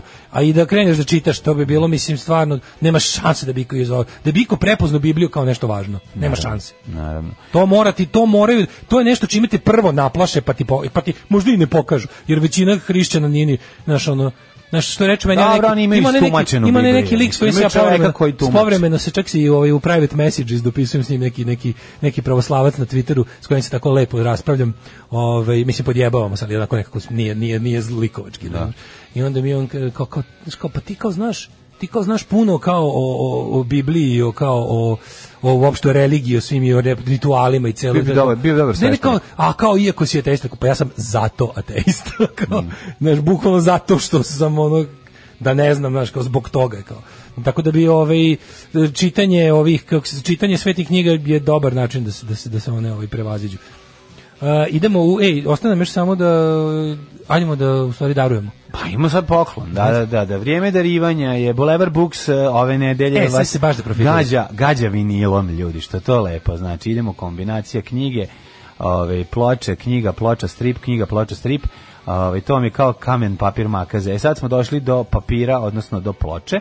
250 gramski vinil, šta mi se? 180 gramski, neko je postoje pitanje zašto je 180 gramski vinil bolje od pa zašto je dugotrajniji? Za početak dublja brazda može se napraviti. I šta je važno još? Dugotrajniji, a samo što je dublja brazda. Otporniji je na vremenske prilike. Ako ga nosite negde, neće vam se lako izvitoperiti u kolima. Što bi se vidio na ovome, na Hard Timesu, Hero breaks glasses to save rare vinyls iz vrućeg auta. Iz vrućeg auta, pa moraš da ko razbije prozor da izvadi. Ali je fora sa 180 gramskim vinilom, ima više materijala, pa brazde u kojoj igla uleće mogu da budu dublje, što daje bolji zvuk. Da. Sad mi nama poklanjamo ploču jednog izvođača, vi ćete odgovoriti o kome se radi, prvi ko odgovori, ali ću vam ja pustiti domaću verziju te pesme tog izvođača sad. I sad dok ide pesma vi slušajte, šaljite tačno odgovor i prvi koji stigne. Prvi koji stigne s imenom i prezimenom. Dobija, dakle treba nam originalna. Vi dobijate originalnu verziju vinilnu. Ploča ovog što ste čuti ne postoji. Ne postoji, ovo je kasetno izdanje i mislim da je iz predstave neke, tako. Trebalo bi da jeste. Da. Znači, koga čujem, pošaljite ime i prezime izvođača čiju ploču ćete da dobijete. I dobijete od Boulevard Booksa gde možete da kupite, ukradete knjigu, ploču i popijete piće. Od njih ćete dobiti nadalje kućnu adresu. Jednoj poruci pošaljite koga slušamo i vaše ime i prezime. Tako je. A samo da vraćate krvariti iz uši. Tako je. Daško i Mlađa, mađarske pičke. Predivni Go Betweens i Going Blind u 9 sati i 35 minuta. Dale, mi ćemo direkt iz ovog ući u Jet Set. Ja stvarno ne mogu da javim šta se nam dešavalo. Mnogo smo danas brbljali. Danas je baš bio brbling time. It's brbling time. Znaš da ima takav narod bugarski? A ima takav, u Bugarskoj ima i takav narod. Šta sam teo ti kažem? Šta si se ima takav narod bugarski? Ne, hoću ti kažem da u Bugarskoj ima partija koja se zove Ima takav narod. Aha. Da. Ima takav narod ili There is such a nation. To je bugarska, za sada opoziciona partija, populizam teški onako, ali proevropska, neka onako kako bih rekao, populistički Hristo Bone bugarska partija. Ono zbog čega su oni nama interesantni, pored toga što znamo da su Bugari naši omiljeni susedi. Tako je. Kad smo mi s njima ratovali? Oni u skupštini imaju 65. Bugarska se, kako zove, bugarska sobranje. Rada je ukrajinska. U bugarskom sobranju sedi 65 poslanika od 240. Ima takav narod. Stranke, sad, zašto su oni nama važni? Podigni crni regler pa da ti pustim njihovu najnoviju, uskoro će valjda izbori, oni imaju jednu pesmu koja je u kampanji koju koriste u kampanji. Pesma se zove Mafijaši s Bogom, a mislim da će ti biti poznat. Slušamo bugarsku predizbornu pesmu Mafijaši s Bogom, pa kaže.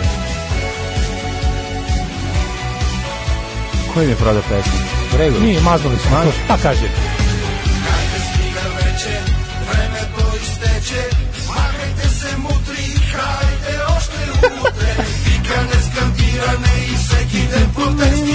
Baš je dobro biti u kafani danju. I gledaš mi kao lutki sestri. Odlično. S Bogom mafijaši. Sad pokušam da razaznam neke reči. Ne, besplatno. Ovo su kao naše buđenje pesme. Pa da, teško. Da. Pa kaže. Muči s Bogom. Dobra bugarska verzija. A u spotu naravno jako puno ovog Vučićevog drugara, ovog džibera, ovog telohranitelja premijera.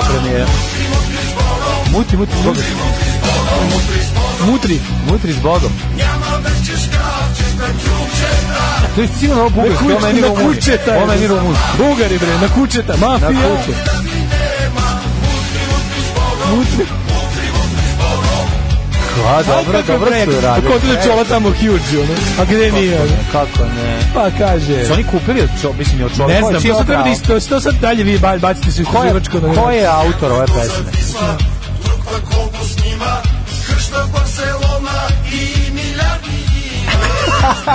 Ja ništa ne razumijem, a znam da je dobro. Ali uživam. Da.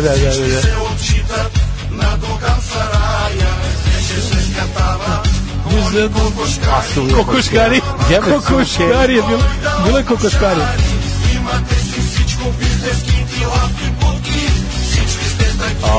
Da smo pažljivije slušali spasitelke, možda bi znali. Put sam gledao, a ne slušao. Pa kaže. Budi s Bogom.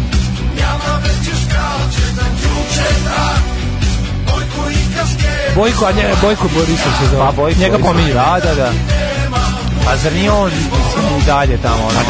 Ovo je protiv njega, ovo su pesme protiv njega i njegove mafije. Protiv njega, aha. Tako da smo ovoliko ima. Ovoliko idemo u Jet Set taman, pošto je 9:40. Taman je 9:40, ajde.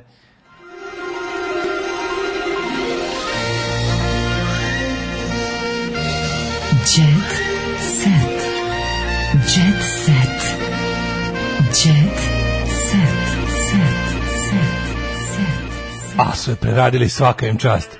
Kaže, ovo staje rame uz rame sa plivanje za časjen krst. Jese. Inače, da, tačno da naravno David Bowie, slušali smo carski posla, ime i prezime i Milena Dravić. Naravno. Da, ako se ne valjam, ploča ode u ruke najprvije i najbrže. Drugarce koja se zove Nataša. Ode kod Nataša. Naftaša. Tako da javi se da vidiš kako te preuzmeš ploču, ako što nam sada bilo najbolje da odeš tamo i da je uzmeš. Naši drugari su 90-ih imali drugaricu čiji ćale je valjao, kako se zove, gorivo i onda su nju zvali Naftaša. Jer kod ćale te idu ako su kod ćale te išli da uzimaju gorivo. Dosta dobro. Kaže, koliko je ovo dobro 1/1. Na bugarskom se carina kaže mito, a carinarnica je mitnica, majke mi. A smejali ste se za vidi gari, ne može. Kava mi na nos izašla, jebte se. Dobro, ovo čolo na bugarskom uopšte nije loš, dosta nije jako. Nije loš, bolji. Ono malo je turbo negro, iskreno ti kažem. Verzija je malo Sisters of Mercy, malo turbo negro. Ima malo turbo negro. Ima svega, naš nije. Stvari više liči na Hankov solo album, malo više strada. Više malo strada. Krudi dojavio da se na YouTubeu ponovo pojavio striptiz žablju. Nemojte jako da ga gledate da opet ne skinu. Neću skinuti. Oprezno da gledajte. Odnosno, prvo ga kip vidujte. Sačuvajte ga. Prvo ga kip vidujte za slučaj da opet sačuvajte ga tamo gde čuvate porniće, stavite. To je nacionalno blago. To je national treasure i to tako treba i ko gledati. Idemo u Jet Set. Kao su banji. Era, deco, evo je banja. Era sabotirao Veru na koncertu. Pevačica, seljačina, nisi uspeo da me uništiš. Ovi raspravi su kao ono fajt između Hordaka i Skeletora. Slušaj ovo. Era, sabotirao sam Veru na koncertu, pevačica. Seljačino, sabotirao sam Veru za večer. Nisi uspeo da me uništiš, spasao si dvorac Siva Lubanja, ali si uništio sebe. Vremešne zvezde su na festivalu dobile nagrade za svoj rad, ali kod Oljanića je proradila sujeta jer je publika skandirala njegovoj koleginici. Pa je on pokušao da je minira nastupa. Znaš da on bio minir u vojsi, pa iskenjao se ispod štikla, da se oklizne. A šta on može, evo vidi jaja, ne može ništa. Si ga video, on ima isto Instagram, si ga vidio Instagramu, ali je vruće, pa se slikao kao go. Ono skočilo mi temperatura, pala mi temperatura. Ako ne možeš da baciš peglu, pogledaš malo njega i ono kreće pegla. Mirka, najsrpskija žena na svetu, kaže, porodit ću se u Beogradu prirodnim putem. Znaš kako je to takmičenje? To je kao fora. Ne, odmah ću izaći, nakon što se porodila, odmah idem da popim kafu, izleću bolje od sve vas što ste debele. Prirodnim putem i bit ću prepička za 2 dana. Za 2 dana se vraćam kao overpičk. Tako da ja sam prava žena Srpkinja. Ja mogu sve, a ove neke svetom zaražene žene što se u inostranstvu porađuju na carski rez. Kaže, dok je Matovićeva izvodila svoj hit, publika je pala. Ja sam, koji je hit od Matovića? Ko je Miki Milane, baš mi ne daš mira. Koji je Pauk? Da sam Pauk, to je Erodenić. Veliku bi mežu pleo. To nije Erodenić. Ja mislim da to je Erodenić originalno. Da sam Pauk, mali Pauk. Aha. Najveća pometa nastala zbog 2 pesme, Miki Milane i Pauk. Dok je Matovićeva izvodila svoj hit, publika je pala u trans. To je njenu kolegu Eru nije mogao da podnese, pa počeo psuje da govori, neće ona meni uzeti slavu. Tu pesmu, ali mlađu. Okupili posjetitelji su tražili da Vera peva na bis što Eru dodatno razljutila. Tu pesmu je single-handedly od toga hit napravila Nakita. Znači, RPNHMA Nakita sa Instagrama, to je naš kad oni uzme pa nešto siluju, jebi ga, stalno trpe i prave, a uglavnom 98% fazona koje naprave su potpuno genijalni i onda jebi ga, pošto u jedno vreme nije moglo živjeti, svaki jebeni fazon na Nakiti je bio sa Miki Milane, a to je mega popularno. Miki Milane je stara stvar. Znam, ali nije bila, kultnu su je napravili, razumiješ? Imaju oni još te, Čale od naših drugara mi je pričao kako te da udavi lika u vojsci 70 neke godine koji je stalno tražio Veru Matović. Znači imaš lika kojima jednostavno Miki Vera Matović. Milane je novija pesma dosta. Ne, ali ti kažem Vera Matović ima nekoliko hitova. Neke elektro dance folk. Ima i 70-ih. Ali je fora što, naravno ima 100 godina stoji. Kao što su gnjavili sa Vendijem i đavole garavi. Znači, ali kažete moć Instagram stranice ručno pravljena nakit handmade accessories da nečeg napravi nešto veliko je hands down. Ne treba sumnjati u to. Ćemo utvrdio da žena od sultana nema gaći. Sad ti pogledaj ko je. Znači Ćemo Ćete jedan od 3 braće je došao, pa je ona malo zadigla suknju, pa mu je pokazala da nema Kostov gaće. ugradila gruđu. Sad je Grudov, Gudeta Grudov. Kostov Grudov kaže, prošla kroz pravu dranu kad su pukli silikoni u grudima, ali je sanacija izvršena. Jel jeste? Aha, kaže, bila je da to popravi, vraćeno sve na mesto, pevačica odmara u Turskoj, a izgled u kupaćem kostimu nikog nije ostavio. Kaži mi, je plenila s mojim jednostavnošću? Evo, baš vidim ovdje kako nije krila dobru sisu, a s njom je raspoloženje. Odlično. Počelo snimanje druge sezone kultne serije Močvara. Ko je kultna serija? Koja? Pa nemojte mi jebati. Koga vi zajebavate? Mađo, ajme objasni nešto. Šta treba da se, šta kod tih državnih, tako tih ulupanih para projekata, šta tu treba se desiti? Kažu, ovo je bilo loše, aj se pravimo da nije bilo. Što ti neki ljudi što, kažem ti, meni nije jasno, taj Beograd je prepun ono ljudi. Čekaj, izvini, mogu nešto te pitam. Či prepun ljudi koji u petak popodne spale zgradu u kojoj rade, spale sve zaposlene, u ponedeljak ujutro ga čeka novi posao. A Beograd je problem svih naših problema. Ja sam ti to govorio od 91. Šta veliki? Od 91. ti to govorim. A ti me ne slušaš. Hoću staklenu zgradu, hoću da idem u BDV zlojku, hoću da jedem velikom kašikom. Istina je, da. A to u medijima, čovječ, pogledaj, tu su ljudi koji ne odustaju. Jel ti rekao, Cani milicionar, ovde se ne zna ni ko pije, ni ko plaća. To je ceo smisla. Kad se domogneš tog jednog, kad uđeš u taj gde treba, kad uđeš u ekipu... Onda ideš samo piš kafe. Onda ideš i piš kafe i napiš dovoljno kafa, ispred dovoljno staklenih zgrada. Sednete zajedno, piti kafu. Kad se ispred dovoljno... I onda završiti. Kako mi je rekao naš drugar koji radi u Beogradu. Odeš iz Novog Sada, ode tamo na sastanak u Beogradu. Sedi na sastanku u Beogradu i pije kafu s ljudima. I to se završi. Ima tahikardiju koliko kafa popiju tokom dana. Ali to mu završi. Završe mu posao i onda može se završi posao. Kultna serija Močvara, ona to čak nije ni so bad it's good, nego je samo bad. Jebote, to je. Mogu se nešto te pitam. Ajde mi reći zašto se snimaju Kamiondži da se sezona 2. To mi, na primjer, tu ostavljamo mogućnost da smo ti ja nismo na pulsu nacije, ali ovo je serija koja nije pravljena za široke narodne mase, a svi su ispljuvali. Ne, ta serija jeste pravljena za široke narodne mase. A široke narodne mase su nisu prepoznali. Serem ti su misteri, pa to vole ljudi. Ja sam baš mislio da to kao naš treba bude naš kao skandinavski thriller. Da napravimo ti ja sad neke, pa ne. Ja sam mislio da to treba bude naš skandi thriller. Ja mislim da je samo bitno da je domaće. Ja mislim da to više nema nikakve veze. Mislim, to apsolutno. Znaš, kao to da li je nešto dobro ili nije, mislim, to je vrlo je upitno. Ne znam, je li što ti kažeš nismo na pulsu nacije, pa lupetamo. Kaže, ta serija je dobra zato što je lako prepričati. Goran, Bogdan, Puši i Guzi. Pa to je... Možda se serija 2 snima zbog toga što ima još mladih glumica koje želi da budu gužene od strane Gorana Bogdana. Ne, nego a to sigurno postoji. I reditelj želi da vidi gole kako se šetaju. Ili kako je Goran Bogdan dolača. Ja sam imao prilike da razumem, to je legitiman razlog. Imao prilike da vidim početak scenarija, u ruci mi je bio te serije, pa sam vidio prvu scenu. Pa sam vidio kako to odmah izgleda i šta bi to trebalo da predstavlja. Posao tih serija je da, pored toga što je mistika nabijena erotikom prisutna, u njima treba malo i da te, kako bih rekao, da zaludi mozak običnog čoveka, znaš. Treba da prođe da žena silazi ni stepenice. Misliš kao juče kad sam ja dolazio kući pa video 3 klinke potpuno mokre posle pljuska kako idu po ulici u nekim šorcićima i majicama na Bertela, sve mokro. A ja matori pokvarenja. A ti snimaš i odmah šalješ u Slobi Georgijevu. Ne, matore su one za nas dvojica. Pa to ti kaže. Što niste mlađe? Ali kako si što imate samo 16, da. Već 16. To sam pomislio.